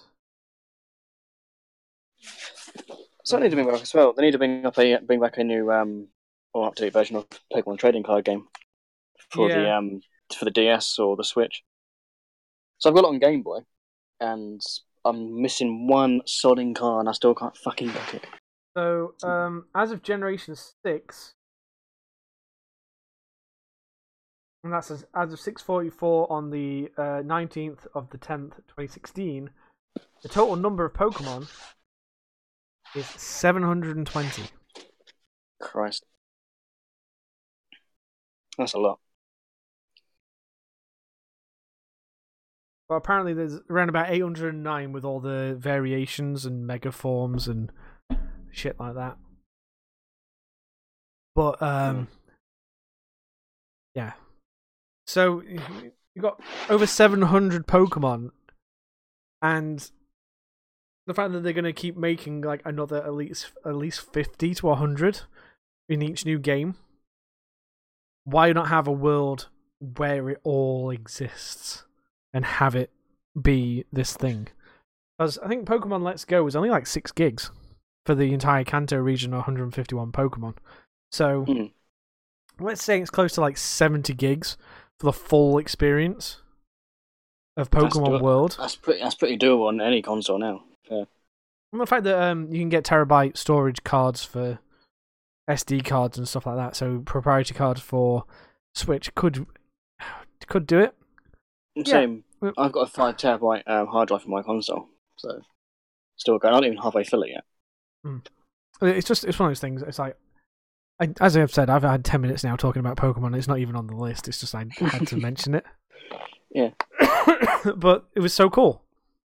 It was so cool that this would be a good idea to go forward. And this, as well, Pokemon Let's Go Pikachu is not the mainline Switch game they've been on about. That comes next year. So there's another Pokemon game next year as well for the Switch. And I'm just like, yes! Pokemon World, Pokemon World, Pokemon World, Pokemon World. All they need to call it Pokemon World, have every region, everything in there. And then have like another region with Gen 8. Or what, 7 or whichever it is then. I can't remember which generation we're on. Right.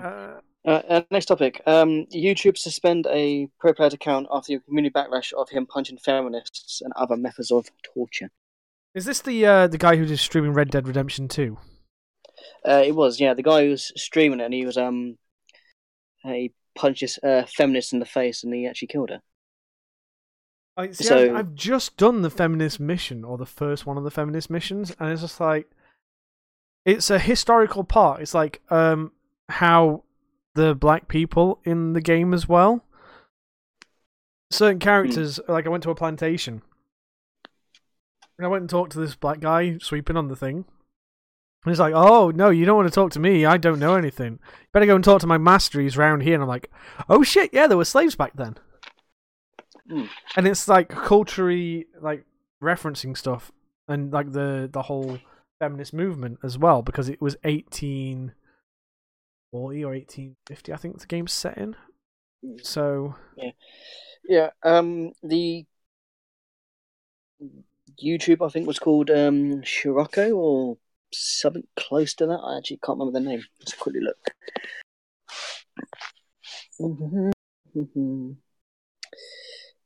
Yeah, Scirocco. He's got other videos on his channel as well. He's got videos of him feeding the feminists to alligators. He's got them throwing them off cliffs. He's got them tying to train tracks. He's got them feeding to pigs. You know, he's... Jesus. Yeah, he's not really done himself any favours. To be fair, though, it's a video game. He's not going out there and physically killing people. I mean... It got enough flags from the community, obviously done on YouTube, for YouTube to step in and say, "Look, no, we're banning your account. You can't do that." But the thing is, though, you can, because it's in the game. You can feed anybody to the things. So after his subscribers got took it to social media and got touched YouTube, said, "Look, it's a game. It's not like he said, not exactly goes down and does this in real life." They've reinstated his channel and moved his strikes.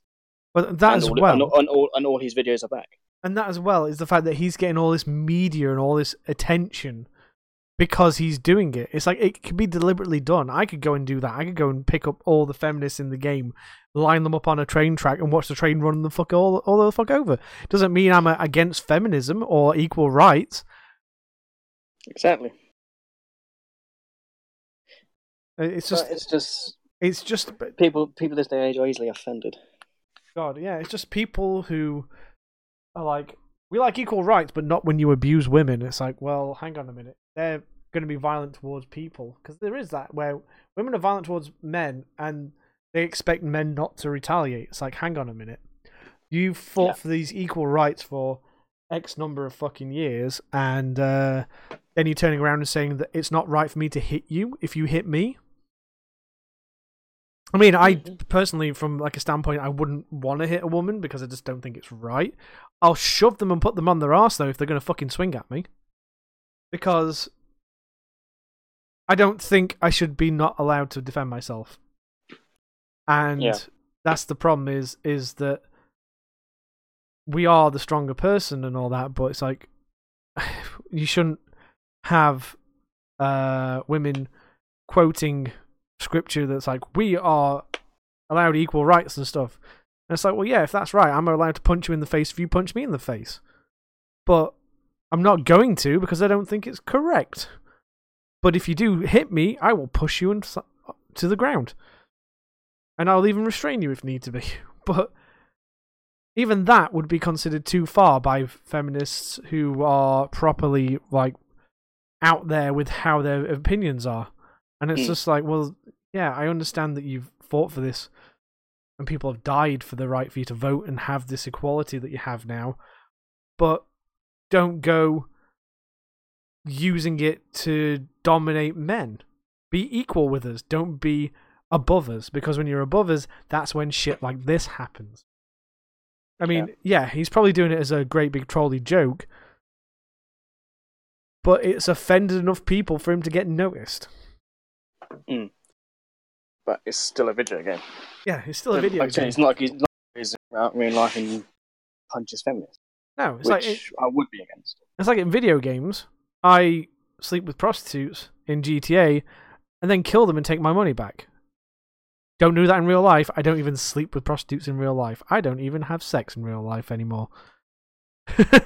So it's like you can't judge a person's actions online to a person's actions in real life.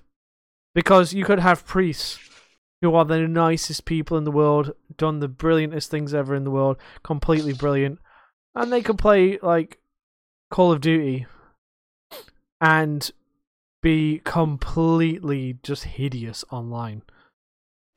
because that's their release. This is how people have their release.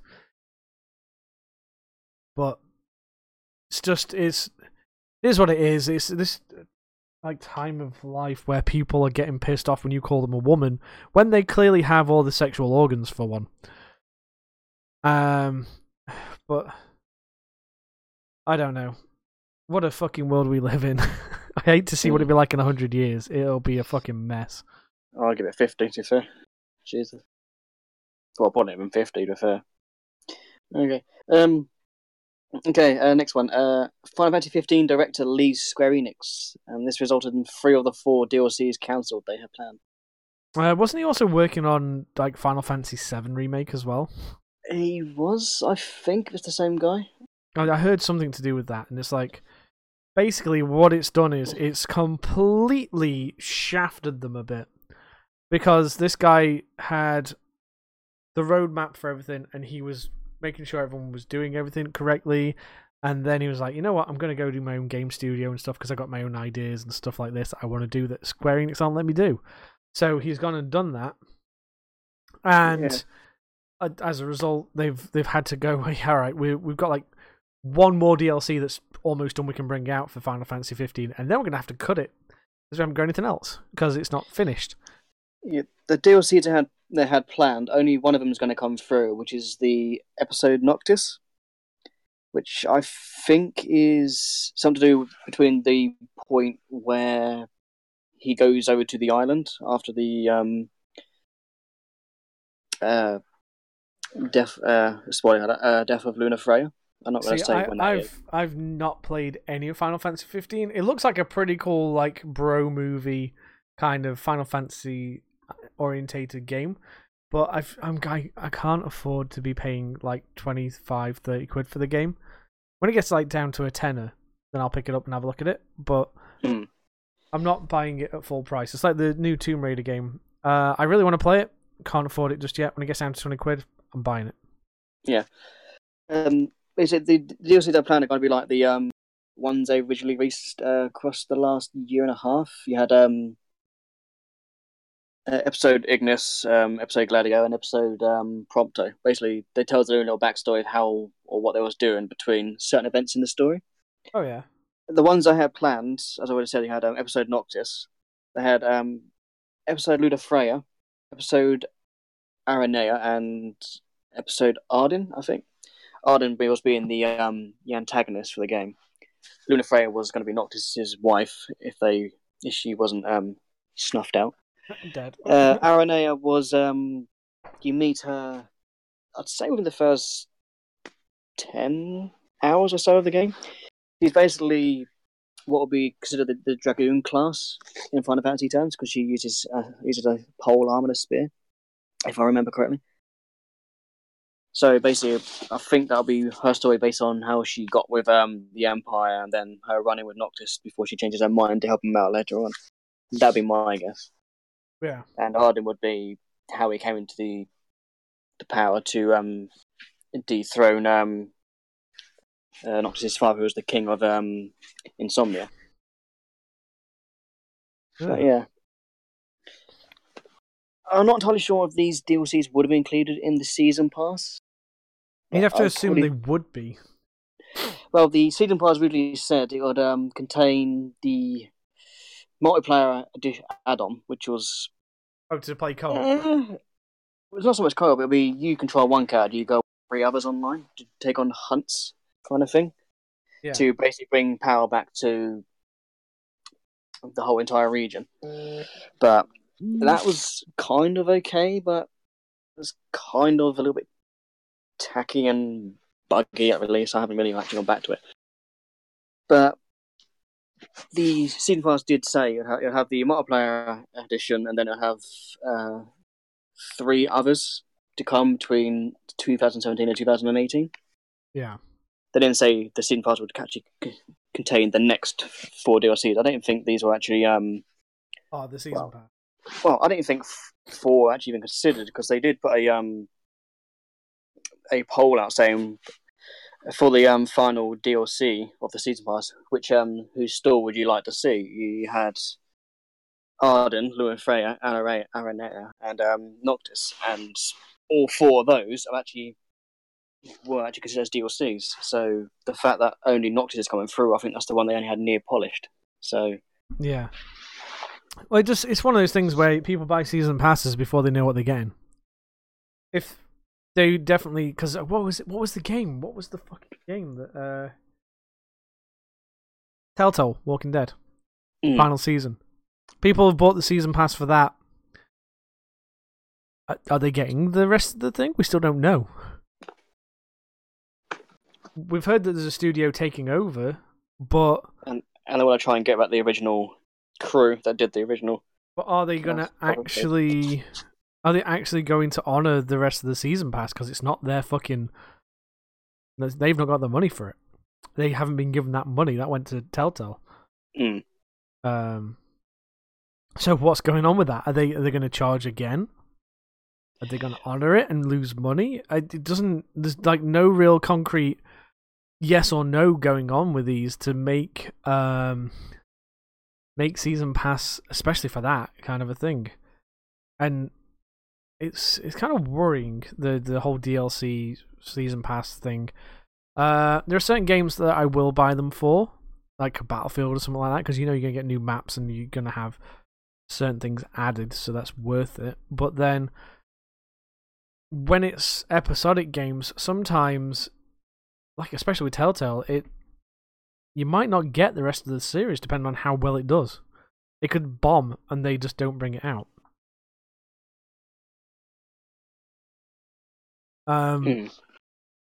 Like Agents of Mayhem, did that even have a DLC for it? And what about Fortnite? I'm pretty sure Fortnite didn't. I don't know if Agents. But that's the problem. It's like these could have had season passes, and then it's like, well, what does that get you? Because Fortnite, the actual game, not the Battle Royale mode that became the game, that was going to have DLC and stuff. They were going to actually have this fully fleshed out story that was going to be a thing. Agents of Mayhem, I don't think they even said they weren't going to do any more to it. They were going to do it, and then that just dropped on its arse.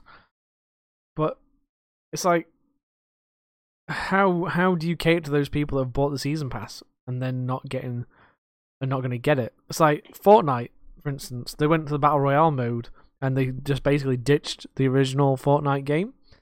If there was a season pass to that, what could they offer people who were wanting the story and the standalone like campaign? What would they be able to offer those people? If they're not going to do any support to it, are they going to give them so many of these fucking V-Bucks and shit for the Royale mode and hope they're happy with it? Because I don't think I'd be. No, I wouldn't. I wouldn't want V-Bucks for cosmetics, to be fair. Yeah, it's like I'm kind of glad that Beyond for Elite Dangerous this time was free, because they realized when they did Horizons, it took them that long to sort shit out, and they ran over their projected plan, and then they spent 6 months fixing some problems. Yeah. So when they went, we're going to do Beyond for free. They did a lot of cosmetic stuff. People are on the fence about that, but I think cosmetics are fine. They don't do anything to the game that makes you harder to hit or makes you do door damage or anything like that. There's just like different color lasers, different color skins, different bits of cosmetics that aren't related to the hitbox, your ships, and different paint jobs.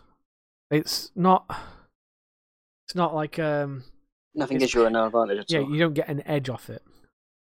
And I kind of like that. I do like they've put that there, and it's like, well, you can subsidize us this way if you want. And to be fair, I've probably spent about, £60-70 on cosmetics for the Xbox version.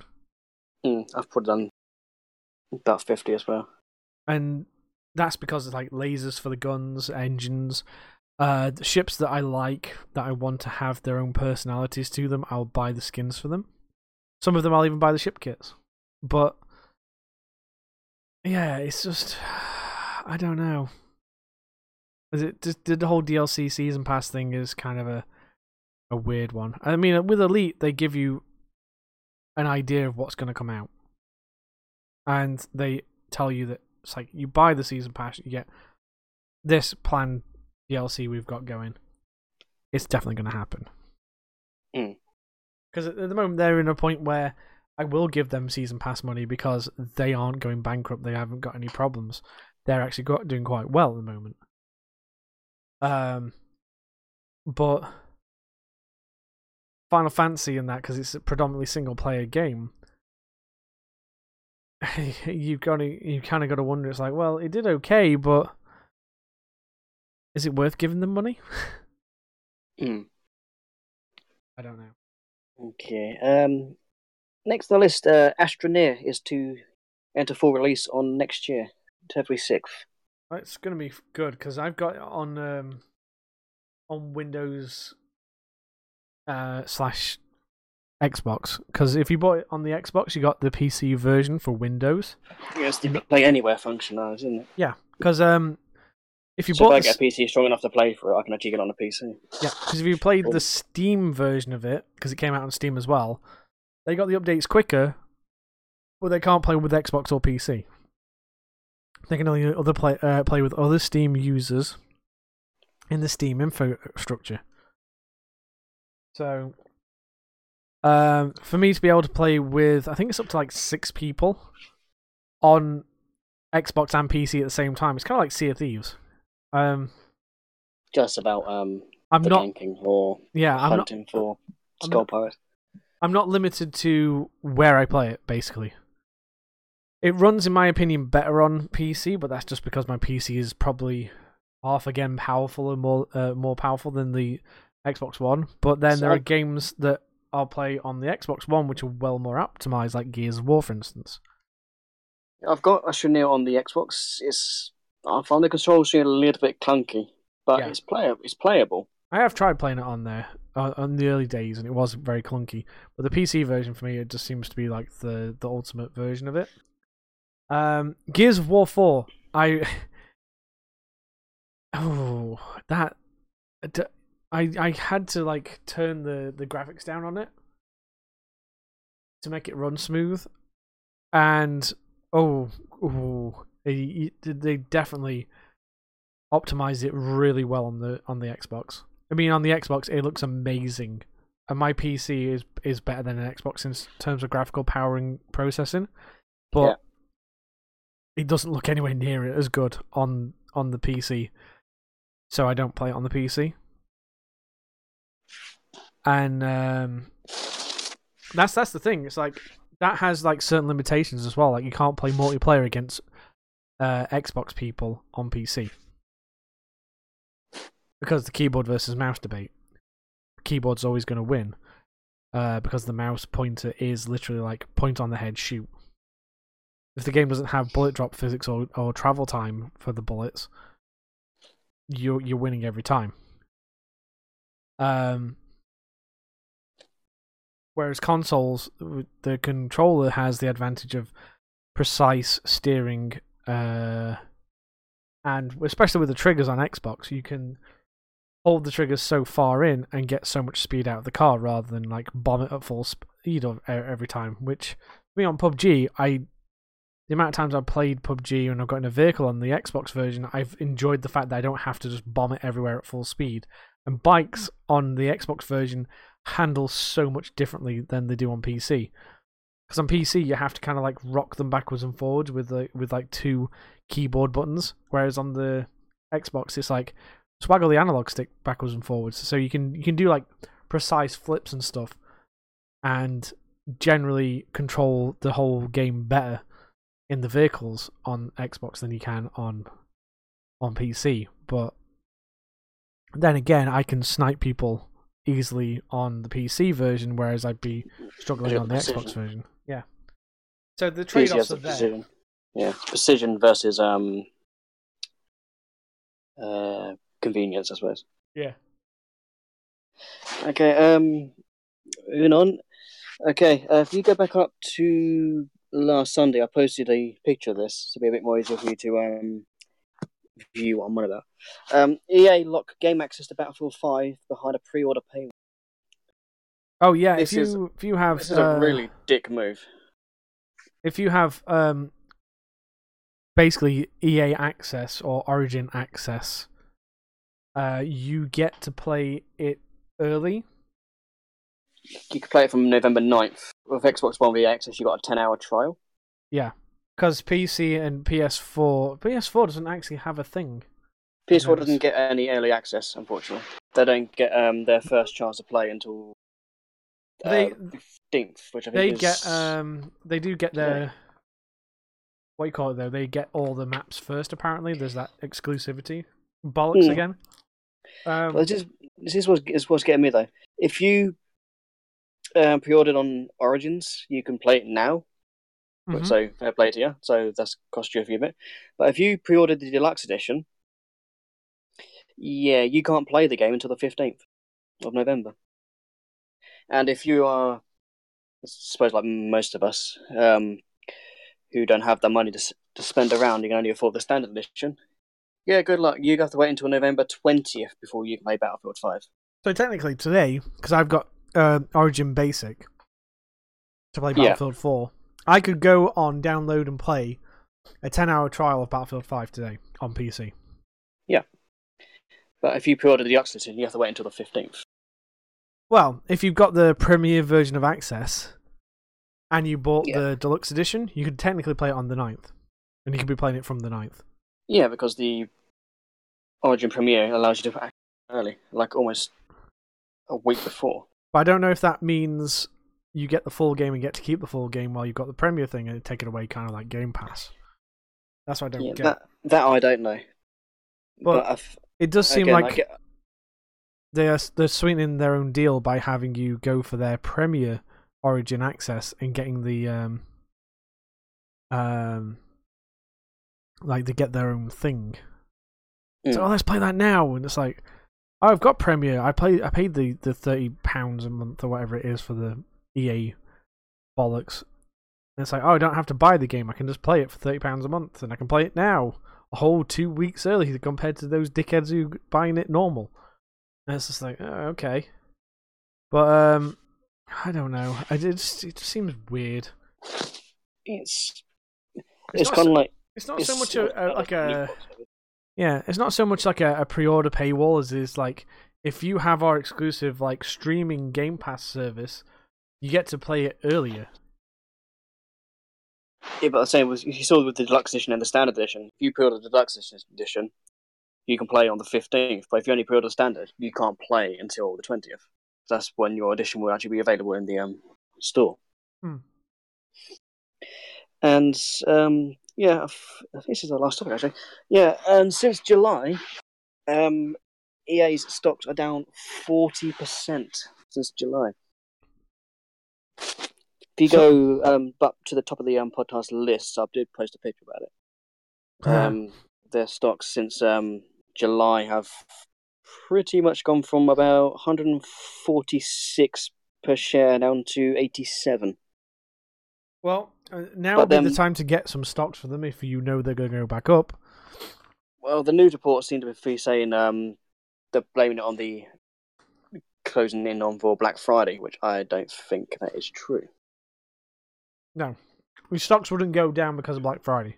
No. If anything, your stocks would go up because of Black Friday because you're going to make a shit ton of money. Mm-hmm.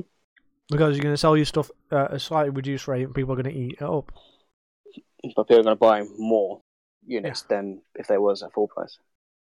It seems like Battlefront 2, then Battlefield 5's Origin Access shenanigans are breaking the camel's back a bit. Mm-hmm.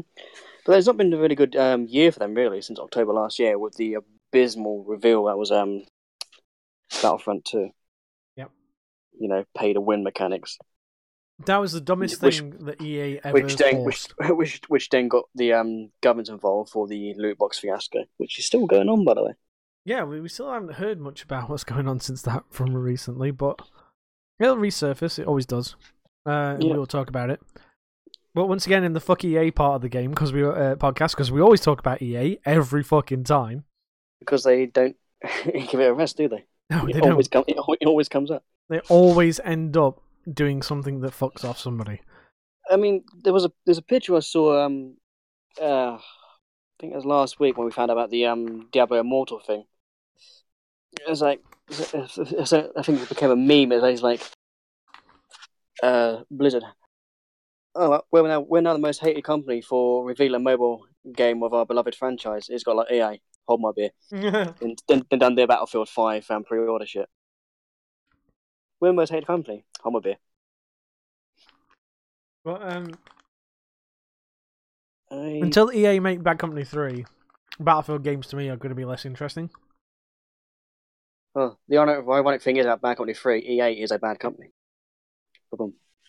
Yeah. But I think the way they're doing it, the next Battlefield game will be in Vietnam. Mm. And then the one after that will be modern day again. Because they've skipped World War... They've done World War One, then now they're doing World War Two. They did Battlefield Vietnam. Then they did Modern Combat. Then they did Bad Companies. And then they did the future one, 2142. That one that was set in space, wasn't it? Or part of it was in space? It had like jetpacks and shit. No, jetpacks. Jetpacks, walking bipedal things that were actually in like mecha suits kind of thing. Yeah, if you played one of the DLCs on Battlefield 4, they are there. They're in the game being pre-built, like prototypes. Yeah. You can like fight around them, which is pretty cool. So it's like all that stuff's to come, but I'm fed up with World War II shooters. They're getting old very quickly. Just do a different war. Seriously. Yeah, I admired Black Ops 4 for going near future again. I didn't admire them for having no campaign, and apparently, if you complete the like tutorial stuff for all the characters that actually has the campaign elements, it then all leads into Blackout, the survival mode. Huh. And there are pictures of certain characters on there. Because apparently the whole story between... I'm going to spoil Black Ops 4 for you. Not that you care. But, so, if you haven't played through Black Ops 4 and you don't know the story and you really, really want to know about the story, I'm going to spoil it now. I probably won't play Black Ops 4, to be fair. I lost interest after 2. And this is the last thing that we're going to talk about, so this is going to be it after that. So, yeah, the sign-off in conclusion. Yeah, we'll be signing off and concluding. But basically, I'm going to spoil Black Ops 4's story for you now. So, basically, there's this like team, which are two of the three, or three people, two of them are like the characters you play as in the multiplayer. They get ambushed by this group of well-organized people, and you're the sister of the main character, who's like the antagonist, who gets all the playable characters together, dies. And she is Alex Mason's granddaughter. So David Mason's daughter. Though he had 2 kids. And one of them dies, one of them becomes like this great big tech conglomerate who has all these high-tech shit and all this extra stuff. And throughout the thing, you see all these like little vignettes and stuff. And one of the characters figures out quite late on in the little vignettes and stuff that they were set up on this thing by the sister who's alive to kill them and her sister, the one who died. And it was because apparently they are bringing people back from the dead. Oh, he's back. They're bringing people back from the dead, and like Alex Mason, Reznov, all the bad guys and good guys from the Black Ops series. They're bringing them back from the dead and reanimating them and stuff. This experiment that they're doing, called Project Blackout. And the end of the thing is they've got like Mason from Black Ops 1 and 2 sat in a wheelchair with Woods, who is like the AI mentor throughout the game. And he mentions this place, and then he's like sticking all these like operator pictures on the wall, certain operators, and he's like, "Oh, don't black out on me now." And it's in the Asylum map from World at War and Black Ops DLC. That part of the blackout map is from there, and it's just weird because it's like they've really tried to add this story into the game, but because it's a multiplayer-driven game, you're not going to know it if you're not looking for it. And it's interesting, and it would have been more interesting if it was just a campaign. And they made like this narrative thread work through the campaign.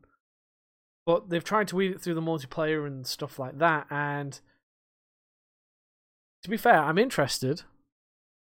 It's cool seeing all the old characters come back and stuff, but it's annoying because it's like I got rid of the game because I've got nothing to play on that game that grabs me. I tried doing all the training missions. They got bored and tedious because you have to like do these certain little tutorials that Woods like walks you through. AI Woods walks you through, and then you have like a bot match where you fight against bots for like domination or kill confirmed or something like that. Then once you pass that, you go on to the next one, and it's just like, I can't be bothered to grind through all this for the story of the game. And then it turns out that even when you've done that, you still haven't got the full story because it continues in Blackout. And is there going to be more cutscenes and stuff? Are we going to be able to trigger more cutscenes? Is there going to be more shit going on?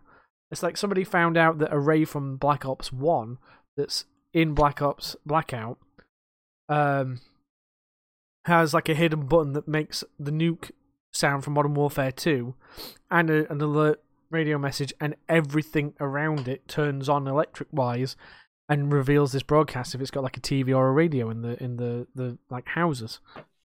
So it's interesting in that kind of respect that you've got all these things going on. But some people are thinking that Blackout is a simulation, but what one of the guys from Treyarch himself saying is actually no, this is meant to be the real world where they're doing this. So it's completely weird. It's like, are they clones that are going in and fighting each other in Blackout? Because when the collapse hits you, which is the zone, but it's not a collapse because it doesn't collapse the map behind you or anything like that. It just damages like PUBG's zone. You see numbers. I even joked about it on one of the streams. I was running through the thing and the zone got me, and I'm like, the numbers, Mason! What do they mean? As I'm like dashing back into the zone to stop getting hurt by it. And it makes me wonder, are we all clones in the Black Ops like multiplayer of these people that have been reanimated and that? But we won't know because I'm not going to delve into it that hard, because it wasn't like Black Ops 2 or Black Ops 1 where it was about brainwashing and conditioning and him fighting conditioning and revenge and stuff. And they were all really good narratives, and it's like the narrative is there, but it's so deeply dug into the game that I completely missed it. And I'm interested. I am really interested in it, but I'm not going to go and fight my way back into the game again to try and figure it all out. I'll just wait for someone on YouTube to tell me what's going on. And that's where they've lost, like, people. They've definitely lost me because I'm just going to give up, and I did give up on Black Ops 4 because I don't enjoy the game that much. And I really used to enjoy Call of Duty. Modern Warfare 2 to Black Ops to Call of Duty Ghosts was good. Then Ghosts was Black Ops 3 was what the fuck. Infinite Warfare I didn't touch, never going to touch, even though it's a space game which I probably enjoy. And then World War 2 was okay. It wasn't amazing, but it was okay. And then Black Ops 4 was like, we removed the campaign, the only thing that I actually enjoyed. Excuse me. Is alright. And it kind of ruined it for me in that kind of respect. I That's why I punched out so early on it. Because it was just like, I don't find it interesting. I don't find that game interesting enough to keep playing. If it comes on like a flash sale on PC or something, I might pick it up there. If it comes on a flash sale on Xbox, I might pick it up there. But I'm not going to buy it full price again. I didn't buy it full price to begin with. I traded in the game and got it for half the price. So I think I'm done with Call of Duty. They've got to do something massively different with next year's Call of Duty.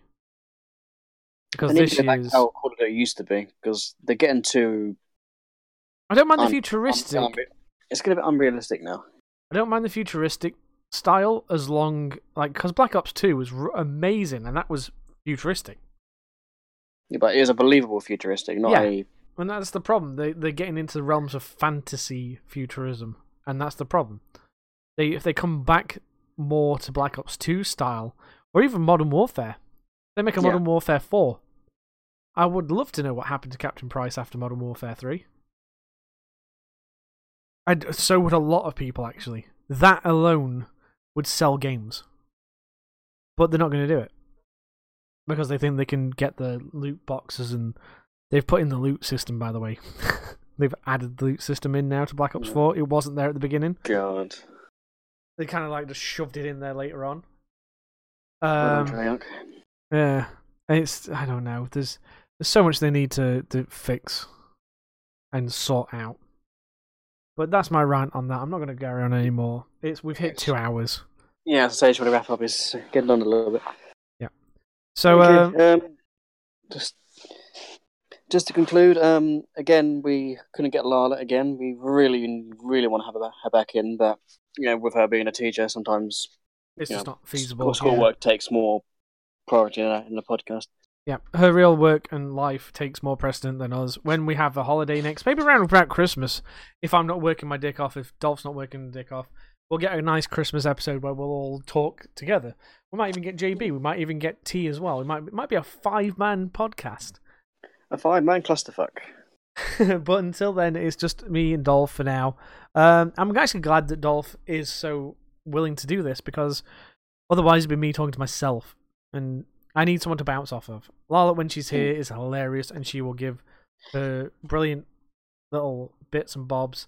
Dolph is very grounded, and he also does a lot of research. Usually I just come in and go, I know this. I don't know anything else.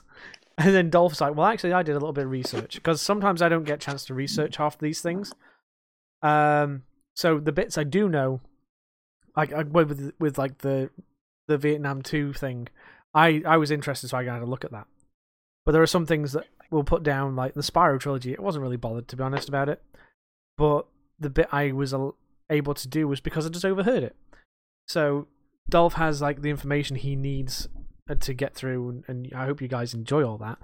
And I do my rambles with the information I know, and occasionally add to it. But right, as always, you can catch us on the Twitters. If you want to message me or Larlot with a question, #podcast is what you need to put on there. At Larlot90 or at LozG985. One day we might get Dolph as a Twitter. Yeah, good luck that. But I don't know, maybe one day. Yeah, or if you want to, I might do Twitter. Or if you want to message him on Xbox with #podcast, it's Dolphin Rapture. Have fun spelling that. I'm not going to spell it out for you. But if you can get him on there and say, hey, we like the podcast, can I ask a question? Here it is, #podcast. We will endeavour to get it in there. Also, if you listen to us on the Anchor app, you can actually do a audio question that we can then put into the podcast. I can play it live on this thing. I can take it from the Anchor website, drag it into Discord, and we can play it live there for everyone to listen to. And then we can all answer the question with our best thing. But yeah, those are the ways you can get hold of us. please do. We're now on episode 16. We've had one question the entirety of the time we've had it. And it was a joke question to one of our guests, T. So, like I said, we want questions. We welcome questions. Just, yeah, come and talk to us. What you like, what you don't like. Yeah, we're getting a nice, 15, 16 listens to per episode now as well. So that's also very welcoming, because we're not getting none, we're getting a decent amount over a fortnight. It's double digits, that's always good. Exactly. Onwards and upwards. And the fact we get 5 or 6 downloads in the first day is really cool. I like to thank everyone who listens to us and listens to me, especially. 16 episodes of listening to me. Listen to us all ramble. Yeah, considering you've probably listened to me now for close to nearly 2 days worth of podcasting. Well, 16 times 2 is 36, 30... 32. 32, shut up. So, you listen to me for over a day's worth of rambling. I can math, me. Oh, yeah, I'm glad you can. So yeah, thank you for that. Thank you for giving me numbers to show that you are out there and listening. Because we'll keep doing it while there's people listening. When we don't have the people doing it, we'll wrap up. But as always, thanks for coming by. We'll see you in a fortnight. That's 2 weeks, not the game. And hopefully, fourth time's the charm. We'll get old Larlot back here. And we'll even try and get T back as well. Because we want T back. T is always fun. T has a very good voice for radio. Yep. And he also has some very good views on things. And Larlot is Larlot. We love Larlot. Everyone loves Larlot. We do. Just wish she could have been here tonight. Yeah. You know, because her right run is pissing me off. I'm gonna love it. You're gonna be like, "Hey, Larlot, what's the hoop runner?" She goes, "I ain't got a fucking clue. What the fuck you on about?" And I'm just like, "Well, that was 16 episodes of waiting." Oh, all right, okay. I'm gonna hit stop in a second. So thank you all for coming by. Catch you in 2 weeks for the next episode. I've been Loz, and that's been the Loz and Larlot podcast, episode 16. Bye. Bye.